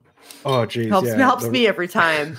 And I'm really good at staying on topic. It's my specialty. Being succinct and staying on topic. That's what I'm known for. I've like drifted off into a million subplots in my head, and I've even taken notes, and I do not know where I was going to go with that. So I'm just going to pivot to one of the notes here. Okay. With the hard problem of consciousness, you know how people say consciousness is like the opposite of what it's like to be a rock, right? Like they'll say something like that, like, I feel, therefore I am conscious, right? I think, therefore I am. Panpsychists will absolutely eat them alive on that, though. Depends on your philosophy, though, right? Maybe I'm a panpsychist, right? Because I don't know what that is. Maybe you can inform me. I'm reading Philip. Okay, if you want to read up on it more, I would suggest Philip Goff. I don't know how to pronounce his last name. It's either Goff or Joff. It's called Galileo's Error. I'm not sure how I think about panpsychism, but it's something that some theists and some atheists both seem to have some overlap in. So I'm kind of exploring it to see what I think about it. But from what I can glean thus far, it seems to be this philosophical theory that basically every particle of matter, like every component of the known universe, like right down to the microscopic quark level, is imbued with some sort of degree of consciousness as this sort of like innate, inherent component of material being. Right. So I'm not that, but that's interesting. I'll link so that they book would in the say that description. that a rock potentially has something like a consciousness, just as an innate component. It just doesn't have the coalescence of consciousness required for there to be a state of affairs, that it is something that it is like to be that rock from an identity standpoint. Okay. Well, I'm going to jump in the deep end. I'm going to embarrass myself because I'm not too well versed in this. I got the Blackwell's Companion to Consciousness up there. I haven't opened it. I'm too scared to actually look into it. Cool. Because I know it's going to be such a deep subject, and the book is I've huge. never ever read it. I'll link it in the description as well. Please do. But what I'm going to do, I'm going to jump in the deep end. I'm going to embarrass myself a little bit because this idea is probably stupid, but I want to get your thoughts on it. You're very insightful, so I'm excited to hear this. Thank you. That's why I started the YouTube channel, by the way, because I wanted because you're so insightful, and the world needs to know. The world needs to be blessed by me. The world must know how insightful I am. No, I was watching these conversations with you and Atheist Experience, and watching conversations, debates all the time, Bart Ehrman and stuff. And I was having conversations with myself in my own head, or like with people who didn't care, like my wife. She was like, okay, that's very. She's like, very interesting, very interesting. Like I watched her on TikTok watching a flat Earth debate today, and I died. Oh, her face. Oh, I was like, I feel ya. I've been there, my friend. If you want to watch, there's a video I just recently put out on one of our politicians in Australia. Yeah, you would love. It's me and her reacting to it. Well, it's her reacting to it. It's me showing it to her. And I'll go back through because I follow you on TikTok. You and Paul would get well, it's on YouTube. Sorry, but you guys would get a laugh out of that. You and Paul, I think, because even if you don't know Australian politicians, this dude is a meme, a walking meme. Anyway, Bob Catter. So. Jumping into it. So my thought process is, what if I just call bullshit on consciousness? Okay. What do you mean by that? That sounds stupid, right? But like, so so when I talk to someone about consciousness, right, I'm taking almost like a hard skeptical position. Okay. I say, what is consciousness? And then for one thing, it's really hard to define. People can't necessarily define consciousness. They will say like, it's how you feel, it's what it is to be me. They use all this like flowery language. And it's like, what if I've just called bullshit on that and just say, what it feels like to be you is just whatever's happening in your brain. And then they go, well, consciousness is like what it feels like. It's the opposite of what it feels like to be a rock. And I'm like, no, what it feels like to be a rock is what it feels like to be a rock. So it's not like that rocks have consciousness. It's just that they don't have the ability to be conscious, like, or to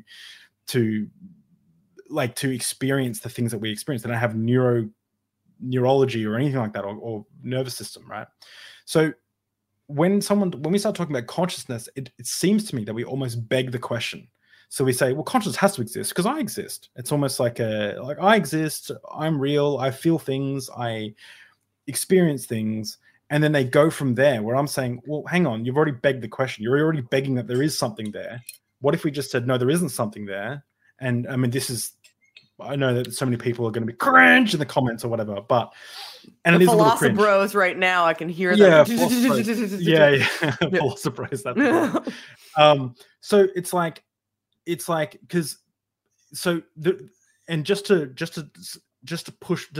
explain why I'm thinking like this is because I came up against non-dualist thought. Do you know what non-dualism is? Like the idea that like everything is consciousness and really consciousness is awareness, and we don't necessarily have it's not tied to anything physical, and it's like a very Eastern thought. Like so it's like the entire universe is consciousness, and we're just experiencing like a corner of that consciousness. Yeah. Like so the universe experiencing itself in physical form, sort of thing.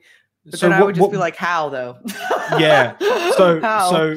So to get super deep really quick. So everything that you experience, this is what they would say to us, right? If we had an interlocutor here, they would say everything that you experience through consciousness. So So there's a consciousness first model, right? So okay, if we were to like imagine ourselves, David and Shannon in a blank white room, yeah, okay, and that room represents consciousness. We're in this room, okay. and I say to you, everything that's in this room is all that exists, and you say, well, that's bullshit. There's more that exists than what's just in this room. And then and I go, no, there isn't. And you go, yes, there is. And so you open the door, you leave the room, you take a photo of a flower, you come back into the room and you show me that flower. And I say to you, yes, but that flower is now in this room, right? Like you can never escape the idea that it might be consciousness first versus matter first. So we're taught in science or whatever that it's matter first. Matter produces consciousness through the brain, right? Is the general hypothesis. What if it's the other way around? What if matter doesn't exist and consciousness comes first? And so matter is the assumption that we have to reject. That's like solipsism, kind of, isn't it? It's similar. It's along the similar lines of like, not really. It's along the similar lines of like it is unfalsifiable, which is frustrating. So it's kind of like solipsism, I guess. It's like the anti-solipsism, because solipsism would be like brain in the vat, right? Like you're the only thing existing and you're projecting external reality. Yeah. Through like, or is that illusion? Anyway, but yeah. So we need a sober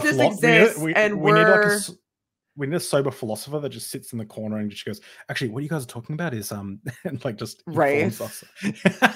Sorry, keep going. I do and also like I am no philosopher. I find it all interesting. I do I like engaging with it because I think that it can inform perspectives, but I am not ever gonna be a philosopher. Yeah, I know what you mean. But I'm trying to wrap my head around what you're saying though. So consciousness first. And how are we in this model experiencing anything? Like what causes us to have a unique individual experience, or are any of us having a unique individual experience? Well, it's hard to explain. It took a while for me to wrap my head around it. You have to get really deep into the Eastern memes for it to Eastern philosophy. But essentially, it's like everything that you experience ever, is consciousness first. Like, can you think of an example that isn't consciousness first? No, because everything exists through perceptions from right. So everything's a perceptual experience. So someone like Rupert Spira, I'll link his book in the description. I think it's One Big Beg the Question, it's unfalsifiable, sorry. But he says, I think his book is called The Nature of Consciousness, or it might be something else, but I'll link it in the description. But he says that essentially the assumption that there is matter is an unjustified assumption, because we experience, the first thing we experience is consciousness. And then we assume matter based on our consciousness. But that's actually okay. I like that. Makes sense to me when you say it that way. We assume matter based on our consciousness, because I think that's kind of true. So then there's some truth value to that for me, I think. Yeah. So they on a surface level, I can see how it makes sense, I suppose, is what I'm saying. Yeah. 6 months' time, you'll be like, you'll have a shaved head. You'll be living in India with a sari. Oh no! You're like, I've found the truth. We assume matter, but like, why do things like pain exist then? And if we're the ones assuming matter through consciousness, is it our consciousness? And if it is our consciousness, why are there things about our own body that don't make sense to us? Yeah, so he goes, in his book, he starts with something, kind of what the Jehovah's Witnesses do. They start with something really easy to understand, and then they start talking about angels fighting demonic spirits, right? So it's, he starts with something really basic, that it's consciousness first, and then eventually by the end of his book, he's talking about how everything is the same consciousness, and we're all one, etc. Right? Now that lost me, because the first one seems trivially true, just because we exist through perceptions, to me anyway. Sorry, I've got a bit of a cold, so I'm sniffly, but that's right. Have more like rum. Under scrutiny though, I'll have some more rum, that'll fix it. when you put it under scrutiny, though, it seems weird to me because it would seem like you couldn't explain other unique individual consciousnesses. What's the plural of consciousnesses? You couldn't explain other unique individual ones. And you also, if you're constructing material reality using your mind, like if that's the case, why can't I take this cell phone apart and put it back together? You know what I mean? Like if I constructed this, that would mean that I manifested every physical material thing around me was manifested by me somehow. And that doesn't seem to make sense to me because I don't understand a lot of the shit that I touch. So, or that exists in my environment or my periphery or how any of it operates unless I magic it into existence, which seems silly because then why can't I just choose to magic whatever into existence if I don't have any control over it? It's more, I guess physical material world would exist, I think, but it's like looking further back from that. It's like it's going like a level deeper. It's like it exists inside of consciousness. So it exists the same way you might love Paul. That exists, but it's like that's inside of your love. Maybe is inside of consciousness for Paul, right? And your hatred for Darth Dawkins or your humor. Oh, I don't hate Darth Dawkins. Yeah. I imagine you're a person that you don't hate a lot of people. He hates me. He hates me. I still get messages. Evidently, he still talks about me sometimes. I don't know why. Yeah, he needs better hobbies. Okay, so we're gonna have to table the rest of that. The conversation around consciousness. Unfortunately, there's so much more to go into. But yeah, we might talk about that until the end of time. Yeah. So we'll move into the Q&A. And so I've got a list of questions from people in my Discord. Some of them you've already answered, some of them you haven't. So I'll read out the ones you haven't answered. Sure. And first one, a question that's so deep and dear to my heart, that is such a concern for me. Good. And my family, and my future. And that is, does porn damage the brain? No. God damn it. Can you talk about that? Because there's obviously that meme going around that porn damages the brain. It does not damage the brain. It doesn't. Are you Thor? There's so many memes going around, and all of them are like equally dumb. The one that I hate the most is the one that uses actual like images of the brain. I think they're MRI images, and tries to demonstrate that porn is damaging the brain because they're like, look at this growth or whatever, but it's not even a growth. It's the ventral striatum is like a part. It's part of the reward center of your brain. And people who watch a lot of porn have a slightly overactive ventral striatum, so it lights up a bit more in an MRI. So it's not growing or changing. It's still exactly the same fucking size as it always was. It's just more neurons are firing when you watch porn or think about porn in the ventral striatum. If you like porn a lot, and that's all that says. That's literally all that fucking says. And that your reward center might be slightly overreactive, but many different things could lead to that. Many. Interesting. So I started this off as a bit of a joke question, but in all seriousness, is it like I was taught in church that, you start watching porn and then you'll be turned gay and then you'll be blowing Jesus a dude Christ. behind the, all the every man's battle kind of stuff. Or they interviewed Ted Bundy and they said, Ted Bundy said that every serial killer has a fascination with porn, and it's like, oh yes, because he would know, and he's notoriously honest as well. Yeah.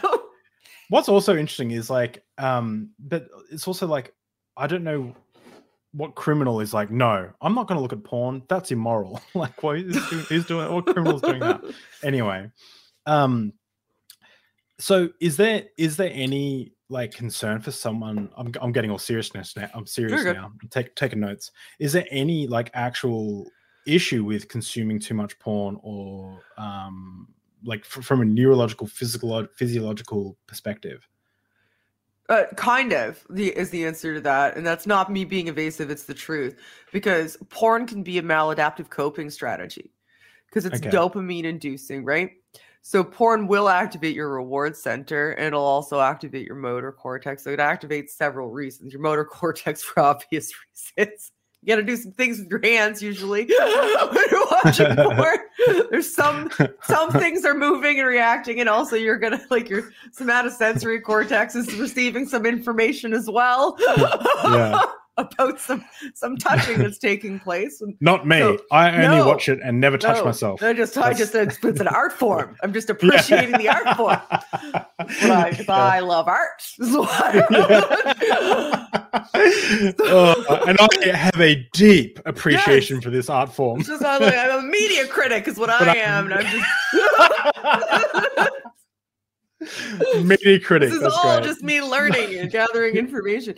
But it can become because it's dopamine releasing, it can become a maladaptive habit. So it can be something that becomes habit forming that you do repetitively as a form of sating depressive or anxiolytic thoughts. And if that's something that can give you temporary relief, and you continuously do it because it's giving you temporary relief, like exposing yourself to the pornography and doing whatever comes with it, you can eventually get to the point that you build up those pathways enough that it's no longer it's no longer something that you're doing to satisfy or gratify yourself. It's something that you're doing as a maladaptive habit. So it becomes a slightly more of a compulsion and less of a satisfying endeavor because of that. That could be also a concern with things like gambling or shopping or video games. Like they get the same pathways are activated for the same reasons to get the same result that can form the same type of maladaptive habits for the same reasons with those activities as well. So there's nothing special about porn when it comes to that.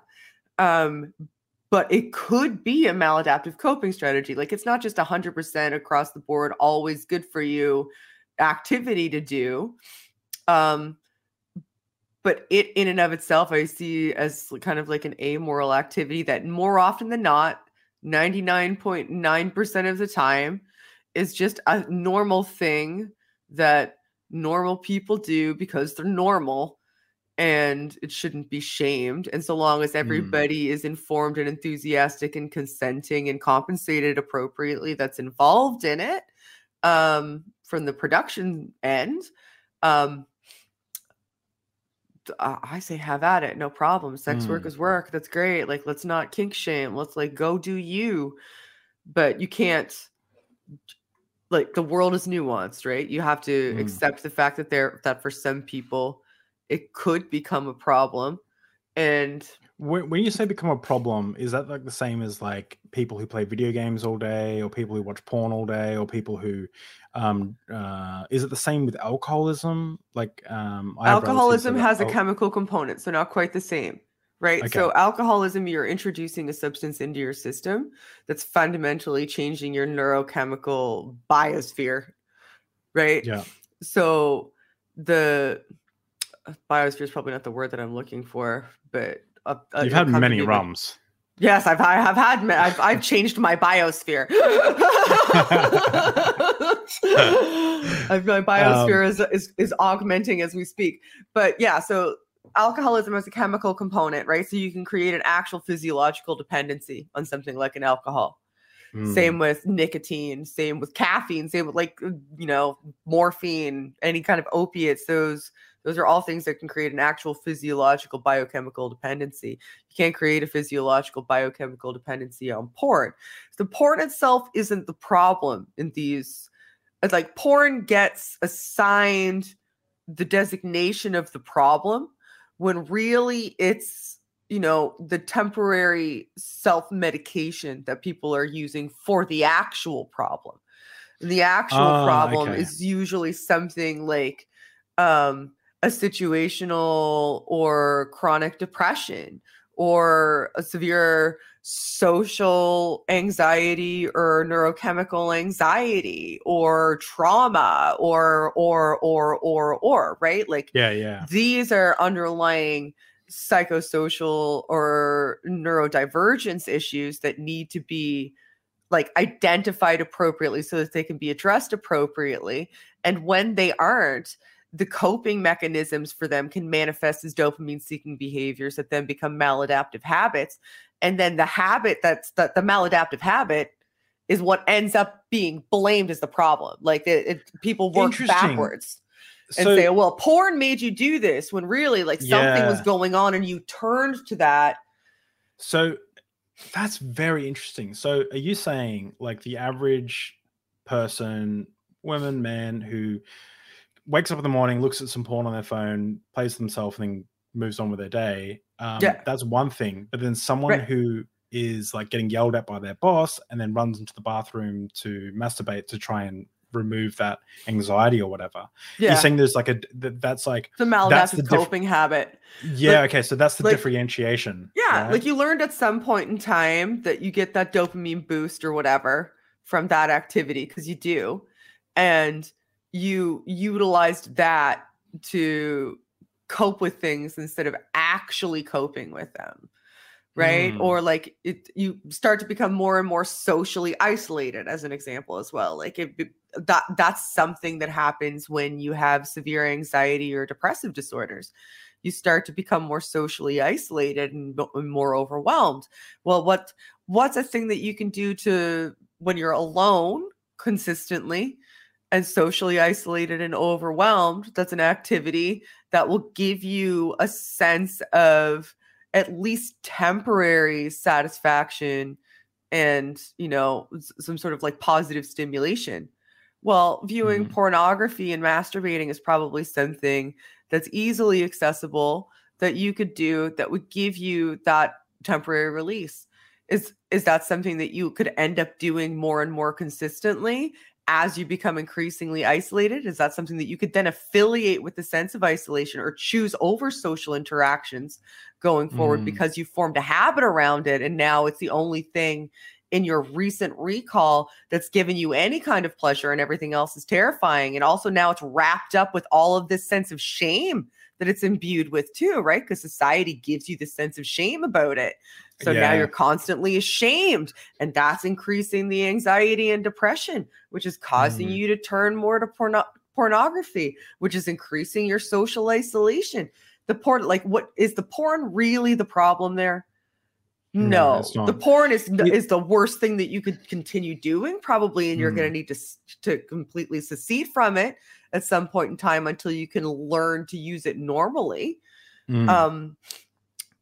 But in order for you to learn to use it normally, what you need to do is address the underlying problem that you're using the porn to self-medicate poorly and then creating that maladaptive habit around. Does that make sense? Oh, it does. And I feel like I'd love to have you on another time to talk about addiction, because there's a lot of addiction. I've got a lot of history in my family of addiction, and I'd love to talk to you about I've had for a while, I've had some suspicions about the way that we treat addiction with like AA and NA and stuff like that. Oh, they're bad news. Yeah, so I'd love to talk to you more about that. But moving on. That was one question. That was I'm going I'll to try to be better. No, that's fine. That's really good. I'll pick out what I think are good questions, and I don't know if you ever want to do this again, but if you do, I'll be happy to have you on and we can ask the other questions again. Can you give a brief explanation of cognitive science perspective of religion? Brief explanation. One, no, I can never give a brief explanation of anything. If you ask me for a brief explanation of like what I'm holding in my hand, I probably couldn't fucking do that right now. But of what cognitive science thinks of religion, I mean, it depends on the religion. There's like it depends on the society. It depends on the individual. It depends on the community. So no, I guess my answer would be no, I can't. There's no such thing as a brief explanation of what cognitive science thinks of religion. Not if you're being fair. I mean, I guess I could say that a brief explanation of what a social science thinks about religion would probably fall into the Durkheimian models. So, like, look up Emil Durkheim and what his perspectives on religion from a quantifiable, like, research standpoint are. I'll link some stuff in the description. Yeah. Like, Emil Durkheim would be who you would look at from, like, a social sciences perspective on religion, like how to quantify religion to study.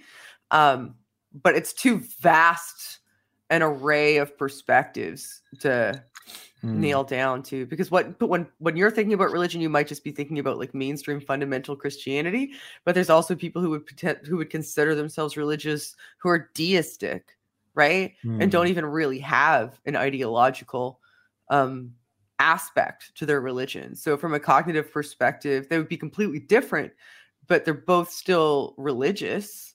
So it wouldn't be fair for me.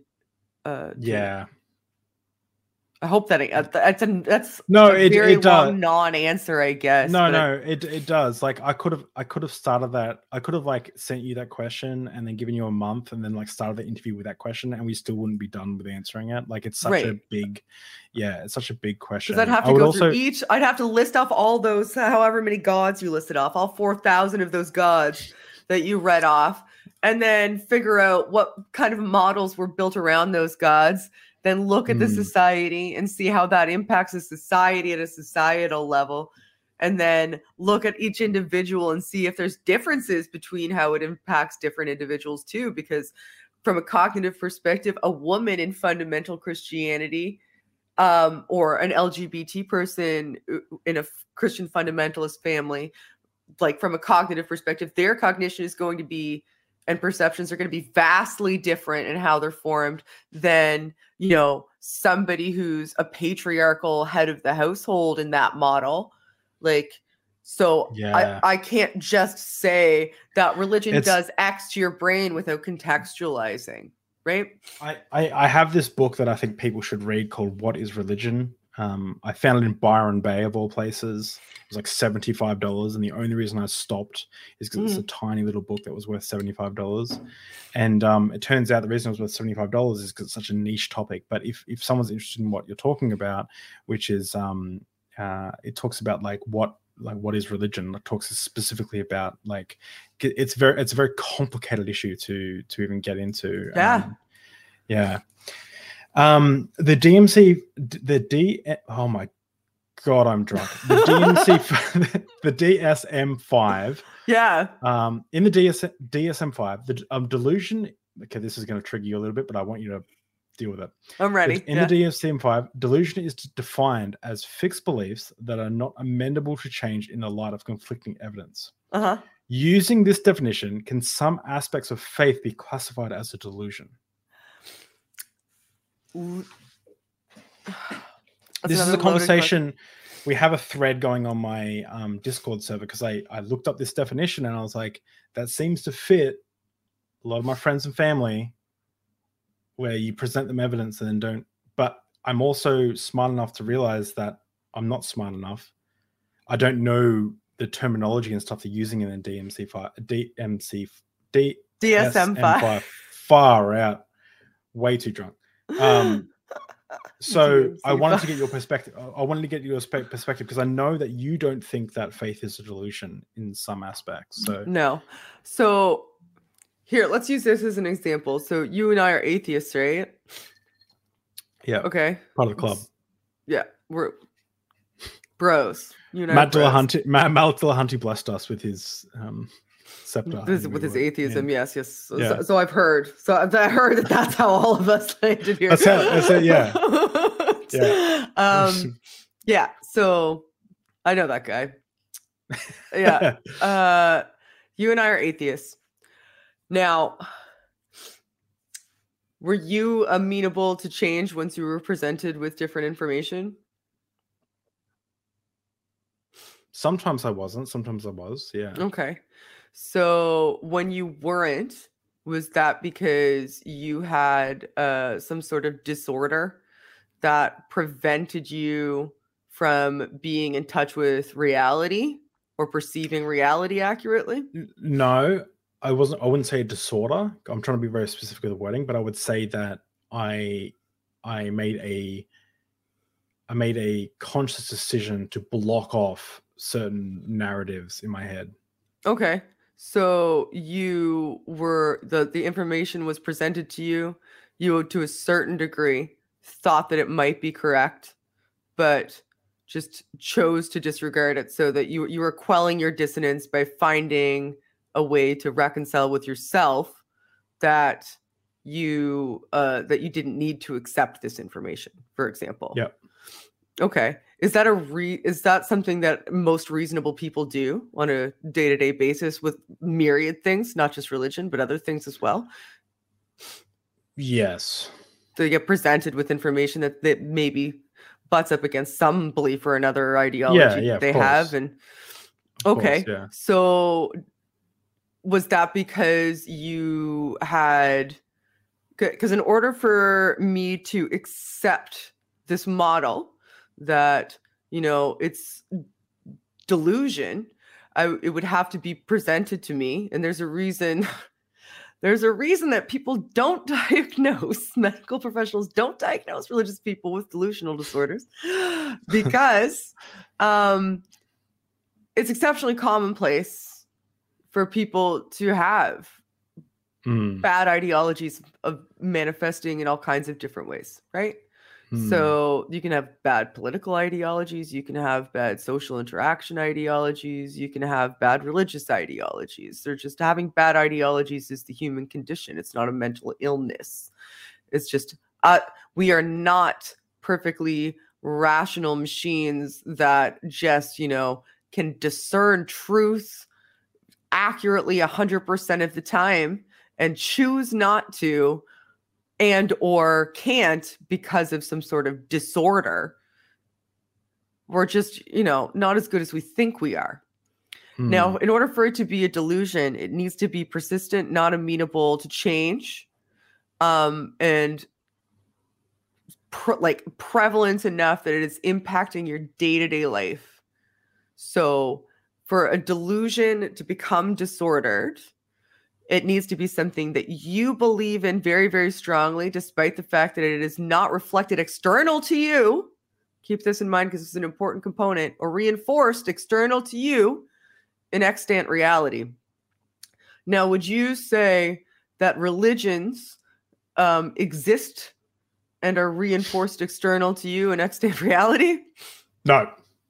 Okay. So no, they are. They definitely. So they're not resistant to the manifest reality around you, right? Because they fit within the manifest reality around you, having religious ideologies. They fit very, very squarely and nicely within it, and in fact are encouraged and built for you based on the manifest external reality. So it's anticipated and expected that people would be religious because societies are religious and people are taught to believe it and do, and are given bits and pieces of external reinforcement in order to consistently hold to it. They're taught to misattribute things that they perceive or external monologues that they may have, or perceptions that they may have. They're taught to misattribute it to religion. We're taught to mold our perspectives and our perceptions, and how to perceive them through that lens. So that's the outcome we would expect. So it's not a delusion if it's something that we could predictably expect given the external world around us. It becomes a delusion when it doesn't match the external world around us. It is persistent. There's nothing that we can do to change it, really, aside from, injecting treatment. And it starts to affect your day-to-day life in a way that you can no longer function or interact on any meaningful level. And you become disorganized in your social behavior and potentially physical or danger to yourself or others. Those are when it becomes dangerous. And people people's insistence in calling it a delusion blows my mind, because it's like, say, especially if you're now an atheist, because it's like saying, I was delusional. I was clearly delusional. I was clearly not in my right mind and incapable of perceiving reality. Just incapable of perceiving reality at all. Yet somehow, despite the fact that I was incapable of perceiving reality, I just one day perceived it. I just one day went, there's reality. I think just what snapped out of it somehow. It's weird to me. I think people have been healed by the blessed hands of Aaron Ra, Thomas Westbrook. Aaron's hands are. I've met Aaron in person. His hands are usually around a beer or a really hot chicken wing. So I've spoken to Aaron a few times. I'd love to have him on for a chat. He will fuck you up with some hot sauce. He might ask you to drink that, so be careful. Well, I was just about to say I have over 50 species of chilies growing in my backyard, and I only have. You'll get along. I only have. I've seen photos of your backyard, like with the fire pit and stuff. Oh yeah. I have about 1/20th the size, so it's literally like you walk around. You walk around the pot plants that are everywhere. I have the hottest chilies in the world. I have chilies that are only found next to like a small river in the Brazilian rainforest. No. So I have like all different species. Face. Yeah. So I wish I could send him some stuff I make, but I can't. But yeah, it'd be really cool to meet him one day and to. He's fun. He's so nice. Yeah, I know. He's like You would think he would be because he's such a big personality and physically a big guy and like intimidating looking. You would think that he would be like an intimidating presence, but he is just the nicest, easiest to approach. He's so kind. No, I don't even think of him like that. You see, like I loved his book and stuff, links in the description. But I think that I view him as like if you got a teddy bear, right, and you dressed him in satanic like metal gear, like leather, like hard leather. That's what everything about cladistics that's ever been known. And then like I'd love to just be like, okay, and then if you could like throw like objections to evolution at him, and this teddy bear would spit out like a really reasonable response. That's what I see as Aaron Ra. Like I want to like give him a hug and then like cut myself on the metal studs that he has. Like, I don't know. Like he seems like a cool dude. I really enjoy his book. Yeah. I met him in Dallas. Pardon me. So okay, this is a good question. What do you think is the most effective method for lay people to honestly engage with ideas and beliefs? So this person gave an example of like maybe it's street epistemology, like the style where you just ask someone questions, you try and understand the underlying. So is this person talking about dialogue specifically? Dialogue, yeah. Okay. Dialogue specifically, yeah. People are gonna hate my answers because they're so wishy-washy. First, I'd say it depends on the person. Like, so, and I don't mean like just depends on the person on an individual level. It depends on whether or not you're talking to somebody that's like a loved one or a close family member, or and whether you're talking to somebody in person or on the internet as well. Because every different type of like your relationship is going to affect how you interact because you're invested in the outcome of that conversation more if it's a personal relationship. So you need to treat it a different way. And when you're interacting with people more online, it's going to depend on the medium through which you're interacting with them. Is it Twitter? Yes, it's right. Exactly. Like if it's Twitter, my answer would be just fucking don't. Like just don't. That's so good. Don't. I used to. Now Twitter is just where I go to be a dick. It's just a catharsis dump for me on Twitter for the most part. Like there's many people I interact with on Twitter like through DMs, and I like to see what people are up to and interact with people that I like on Twitter. But I stopped attempting to have much meaningful conversation on Twitter a significant amount of time ago because It's a frustrating medium that's made to make conversations difficult to have and confusing in any sort of meaningful way. So just do not. if someone is like engaging with me on a topic, and they're being really frustrating to me, I'll just ask them to come. I'll be like, hey, jump on the Discord, we'll have a chat back to forth. And then they disappear. Strategy. They disappear quicker than anything. And then I can go on with my irrational belief in their mind.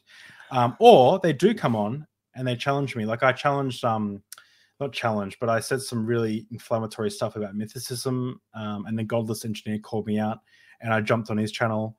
And I get frustrated when people come to me and they tell me something they tell me something inflammatory, and then when I push them on it and we go to have a chat, they soften it. So like, you know what, I'm not going to do that. I'm going to stand by my statement, which my statement was it's clear to me that mythicists are only mythicists for the feels. So so I jumped on there knowing nothing about mythicism, and I said, look, I've said Sean's such a good person to talk to. I shouldn't have said that. Like, no, he is. So okay.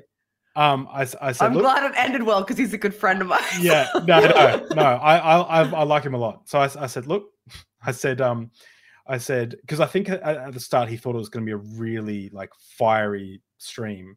And I said like, oh, thanks for actually engaging with me. Like we can have a cordial conversation. He's like, why did you want to have a cordial conversation when you come at me like that? And I was like, oh, true. Valid point. And I was like, valid point. Right. But I didn't want to jump into his stream and soften my arguments. So I was like, no, I said something, I should stand by it. So I jumped on and I built a little syllogism like in 5 minutes beforehand and stuff. And we had a back and forth, and I still hold to my same perspective. I've softened my perspective a lot though. And he definitely, I said, look, man, I said this inflammatory thing. I'm going to stand by it for the sake of this argument. I want you to show me where I'm wrong. And he showed me that I knew very little about what I thought I was like, what I had a strong opinion about. And so me and him, we ended as friends. Like he got frustrated somewhere through the line, and his partner, his wife, I think, had to like calm him down a few times, which is pretty funny. But besides that, we ended up as good friends. We've been chatting back and forth. Not good friends, sorry, but we've as friends, and we've been chatting back and forth. And I'd love to have him on the show one time. And he's been giving me resources, and I'm looking into mythicism, which I never thought I would do because I'm a big Bart Ehrman fanboy. So So oh, that's funny. Yeah. So it ended up good, but in general, like people I know. But in general, like the approach that I have is if someone's arguing with me on Twitter, I ask them to have a conversation on Discord or somewhere of their choosing. If they say no, I can forget about their stupid arguments because they were being performative to like get little pithy tweets off or whatever. And if they do come on, I'll show them where they're incorrect. And if not, they'll show me where I'm misguided, and that's what Godless Engineer did. And then I'm like, okay, there's something I gotta look into this a bit more. I gotta be a bit more educated.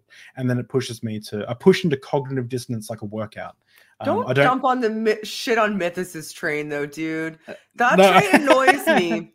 It really. Are you a mythicist?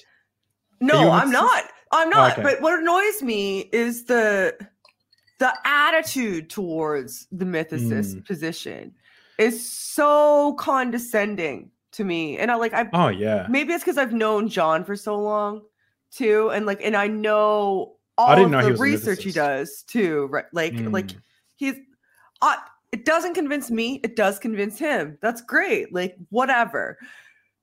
The people who are constantly all over the internet going, mythicists are a shameful, blah, blah, blah, and you're stupid. And like they act like they're like, act like jackasses towards mythicists, where they could just like, if you don't believe it, then just leave them the fuck alone. Like, why? Yeah. Like, what are you being like this for? Aside from acting superior or something, like, I don't get it. You have the best bro voice ever, like the bro. But yeah, I would agree with you. So my perspective of mythicism was like, Jesus didn't exist, bro. Lol. Like that was my understanding of what mythicism was. And no, my yeah, I know. Well, because of mythicism, I know what the word interpolation means. Yeah. Like, well, there's actually shit to be learned there if you look. Right? Yeah. It's interesting, right? So my perspective was essentially most scholars don't hold to the mythicist position, therefore most people must be coming to the perspective of mythicism for non-scholarly reasons. And what John challenged me with is he said, look, he said a lot of these people have to sign statements of faith. They have to, their perspective is that Jesus was a real person. And I didn't realize that mythicism actually held to a more in-depth perspective of like what could be obtained from theological ideas. It wasn't just like, Jesus didn't exist, lol, and then move on with your day. It was like, no, there is some like theological ramifications, and it's like, and I was like, okay, so he blew my mind in that aspect. And when I get some free time, I'm going to read Richard Carey's book and the other books that he suggested. At least give it its due. And even if I don't get convinced, I'll at least be better off for it. And right, because like you're tearing down something, I think, because of your assumption that has been given to you by other people about what those people believe, and not actually critically analyzing what they do believe. Yeah. And they're like, you may learn a lot looking into mythicism. Like I learned a lot about who Tacitus is and how like his history related, like not just to the Roman Empire, but also to like the history of Christianity. Same with Josephus. Like I wouldn't, if I hadn't looked into mythicism because I thought that it was interesting and wanted to explore it more, I wouldn't have learned those things or been exposed to them if I had just gone in with the underlying assumption, well, those guys aren't part of the consensus and everybody says they're stupid and I don't want people to think I'm stupid like them, so I'm going to call them stupid too, so everybody will know that I'm not in their camp and I think they're stupid. Like that drives me. I wouldn't have learned any of that stuff. And it's a better way to be. That's a really good point, but I'm just wondering if anyone in either of our audiences could cut together every time Shannon did a bro voice. Yeah. And we can release it. We can release a I think just put it on a soundboard. You're stupid. You should create a TikTok like Josh Bowen did with not Kent Hovind. It's Kent Hovind. Which is my favorite. You know what Kent Hovind is my favorite thing. Shannon bro, where you just make bro arguments. Shannon bro. I'm just wearing backwards ball cap or sideways ball cap. Yeah, for sure. Yeah, well, what? Bro. If you and Paula Gia, so this is this isn't a serious question. Okay. But it's funny. I'm in a very serious mood, so I'm disappointed. If you and Paula Gia, if you and Paul ever got married, would you consider asking, and like a traditional marriage in a church or something, let's say for some reason you did. Okay. Would you ever consider asking Michael Jones to be the minister? Oh my God, yeah. You know why he would say no, though? The reason Mike would say no is because he's in love with Paul. Him and Paul are like, I don't know how to, like, I've literally sent that man, like, speaking of Bart Ehrman, they were both interviewing Bart Ehrman, and like, I'm telling tales out of school. I don't even care anymore. I've now had 3 rums, so we're going to talk about this. I've had more than. Have you only had 3 rums? Yes. I am shit faced. I've had so much. Like, look how far this bottle's down. Like, anyway, it's hard to tell because mine's ginormous, but yeah. Anyway, so they were interviewing Bart Ehrman. So they were all in like a queue that I think Derek from Myth Vision like had set it up with Bart's people when he was promoting his like debate or whatever with Mike Lacona or something. So Paul and Mike were in the back room together of this like stream thing, and everybody needs to be quiet.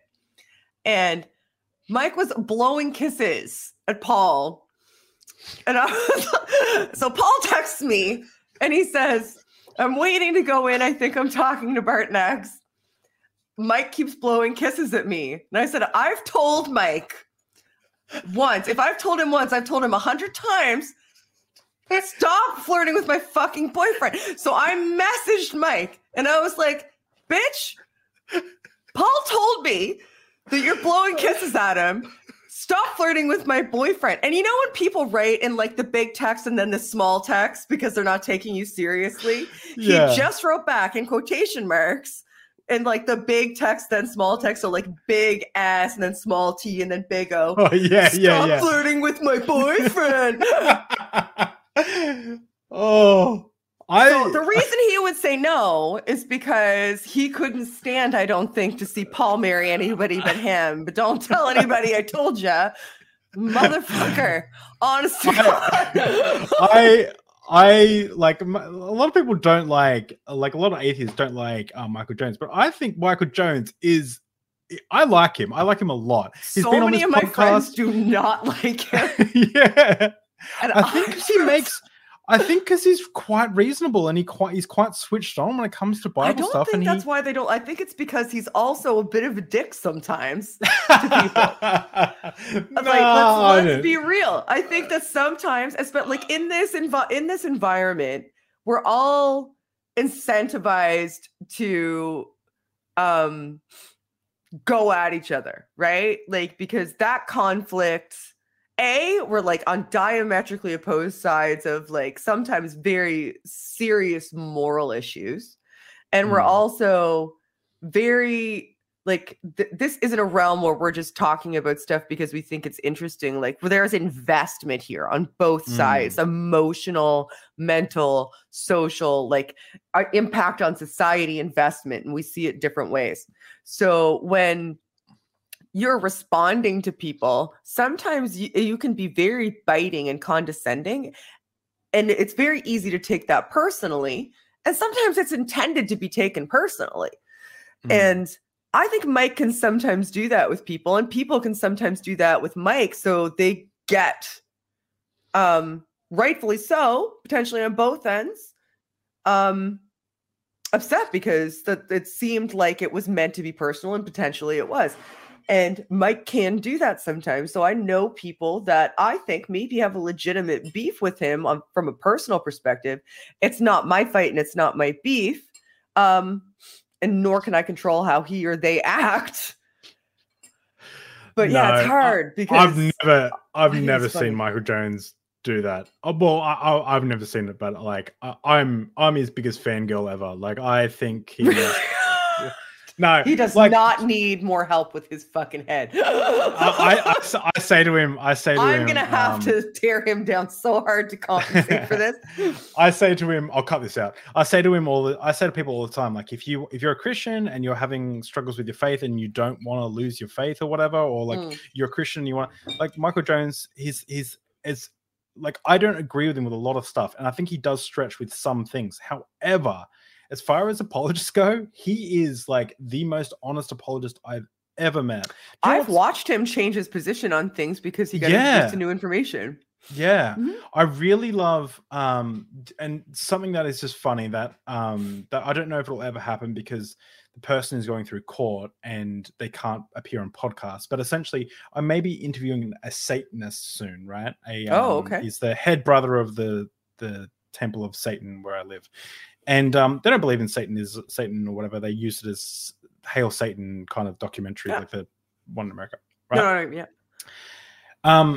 He wants to come on to the podcast, and he is going to bake me pumpkin scones, which he says he's excellent at, and we're going to drink tea. Okay. When Michael Jones was on, we drank straight Scotch. Lagavulin 16, my favorite Scotch. And we sat there. So I'm sitting there with a Christian apologist drinking straight Scotch, and then the Satanist comes on, and we're drinking tea and pumpkin scones. And it's like this dichotomy is amazing. And what I love about Michael, to just wrap it all up, is that he's very real and he's very like, like he's a little bit. I'm not saying this in a harsh way, but he's a little bit worldly. I'm not saying that in like a negative spiritual way, but like he's got tattoos. He like can joke about things. He can like talk about serious issues in a joking way. Like you see on the podcast, like I throw some jokes at him and he can wrestle with them and he's not taking everything so seriously. Yeah, he's got a good sense of humor.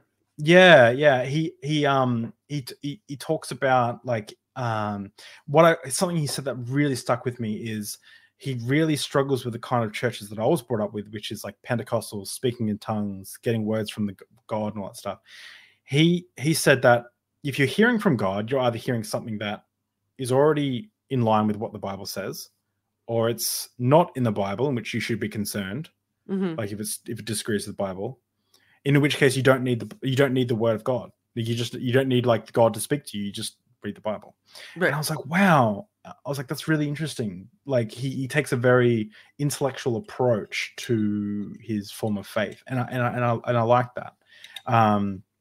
If someone held a supernatural gun to my head, and I for some reason had to become a Christian, I would be his first disciple. You know what I mean? Like I think that if there was a way to reconcile the faith, I don't think there is. I think Michael Jones is wrong about a lot of things, but I like the way he approaches it.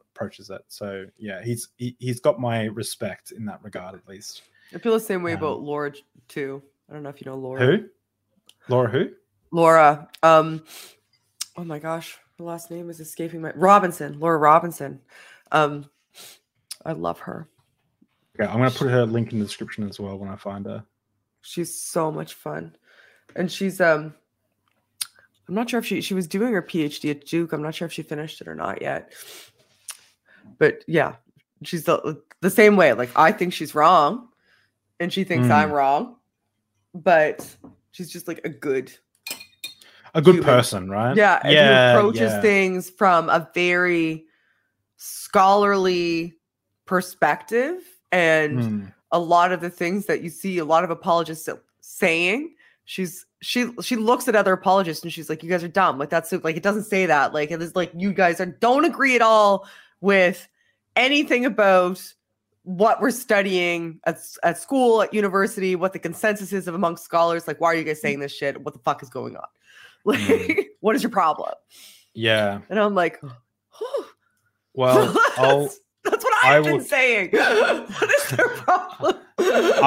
I will check out her stuff. I'll put her links in the description for anyone to check out as well. Okay, I'm going to go through these last few real quickly. But does indoctrination affect physiological brain development? What? Can indoctrination affect physiological brain development? Everything that you're exposed to affects physiological brain development. So, God, I feel like my answers are all so weird. Well, there's nuance. Do you know what? That's good though, because life, like everything in life, is nuanced. There's not, outside of mathematics, there's not many things that are binary, like 1 or 2. You know, right? Like there's, yeah. So like, everything that you're exposed to affects your physiological brain, right? Because you're going to have some sort of reaction that's going to leave an imprint in your brain. That's me very oversimplifying it because so can indoctrination have a physiological impact? The answer is yes, absolutely. Similar to what we were talking about earlier with porn, creating those like habits. Those habits are reinforced through like basal ganglia structures in the brain constantly being activated, and cortices telling you that like to keep doing this habit. Indoctrination can create the same sort of pathways that lay down that we take for granted, that then become sort of like tacit function as opposed to like directed function. Like the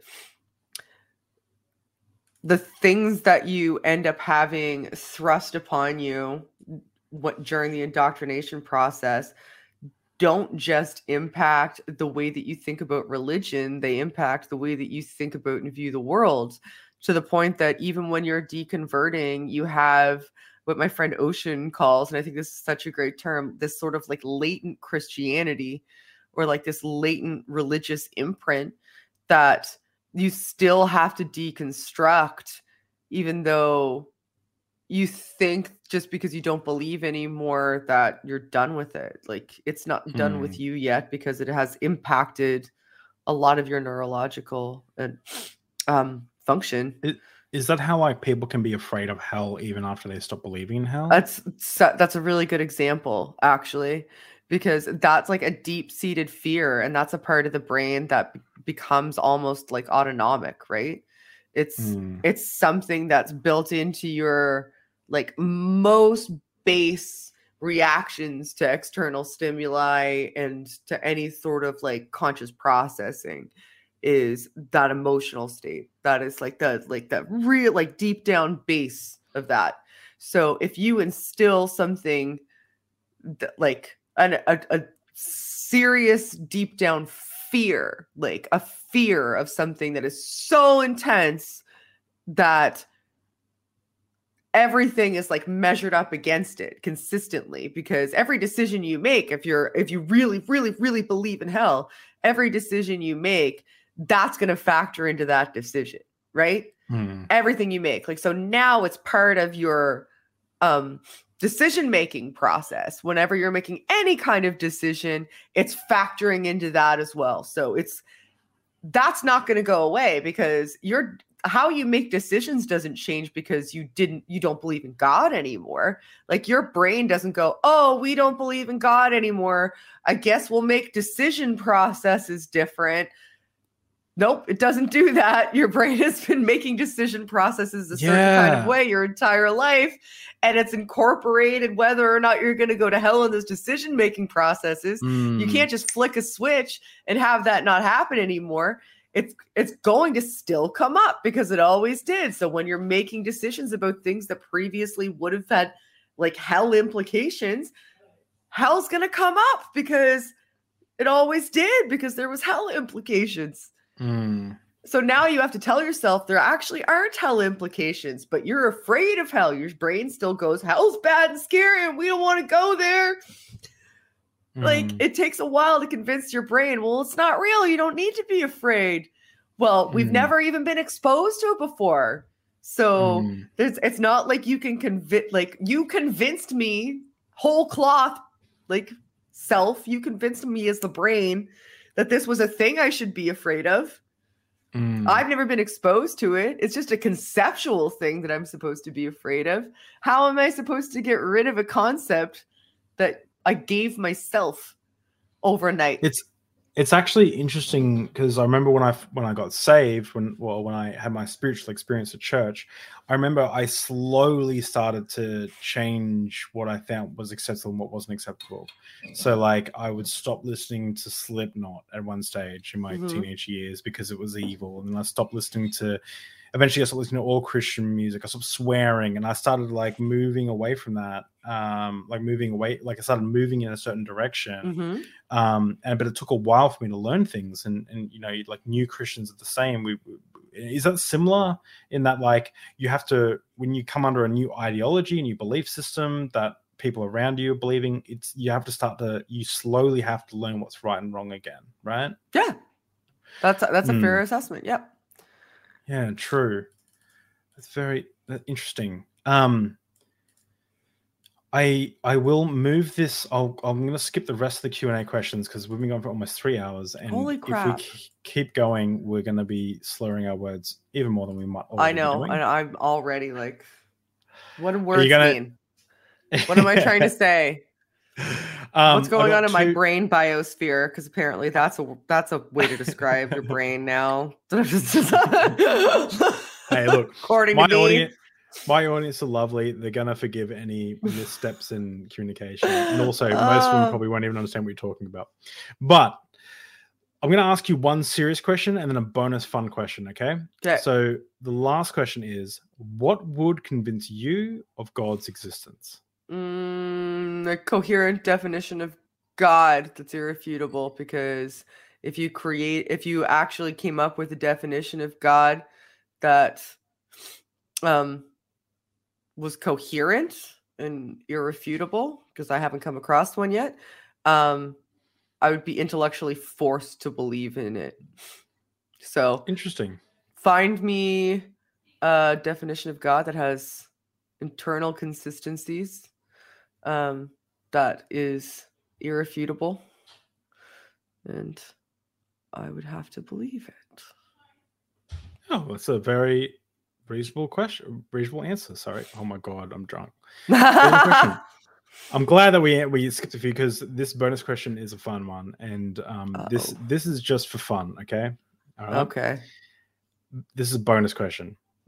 if you could choose an afterlife of some sort, and it would instantly become true, what would you choose? An afterlife.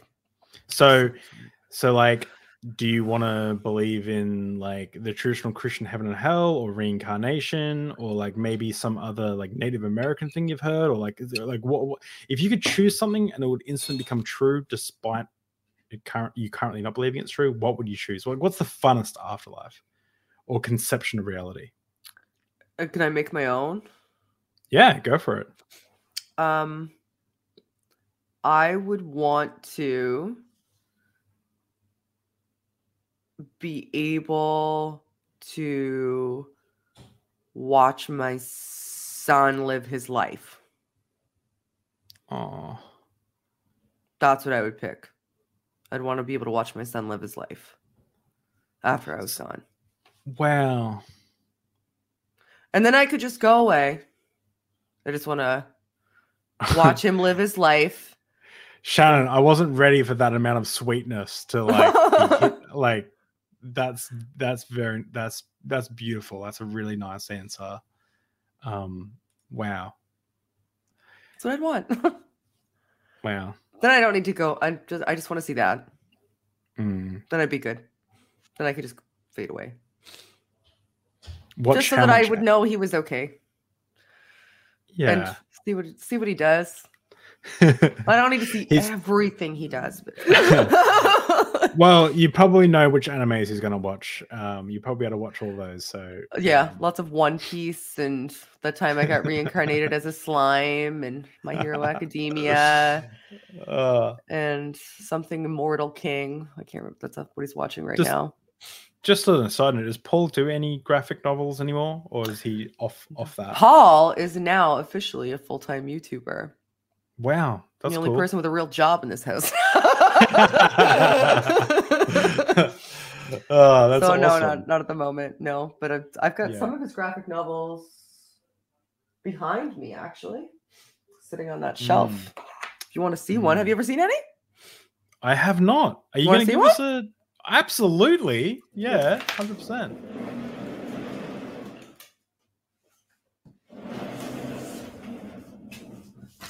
Sitting on top of a pile of textbooks.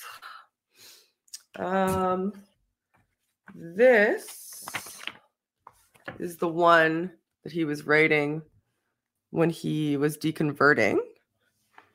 It's called Neozoic. It's pretty cool. Pretty cool. Did he do those drawings? No, there's an artist that did the drawings. He wrote them and owned the company. He also did this. So this is from The Usual Suspects, the character Kaiser Soze from The Usual Suspects. He wrote a graphic novel about that. I have some more. These are the only ones. I have a pile of textbooks and then a couple of his graphic novels. This is the second Neozoic. Wow. That's so cool. But he wrote several others. Are they available for purchase anywhere, or is that not like his? Really? You have to go to Red 5. Okay. Links will be in the description to purchase Paul Agia's awesome graphic novels, as well as everything else that we've talked about, as well as any other resources that Shannon might think of when she sobers up, or I might think of when I will never sober up. Don't tell me to live my life. Don't tell me how to live my life. But thank you. Like, there's so much we didn't touch on, but thank you so much, ShannonQ, for coming on. It's been an absolute pleasure. Most interviews, I'm a little bit nervous beforehand, but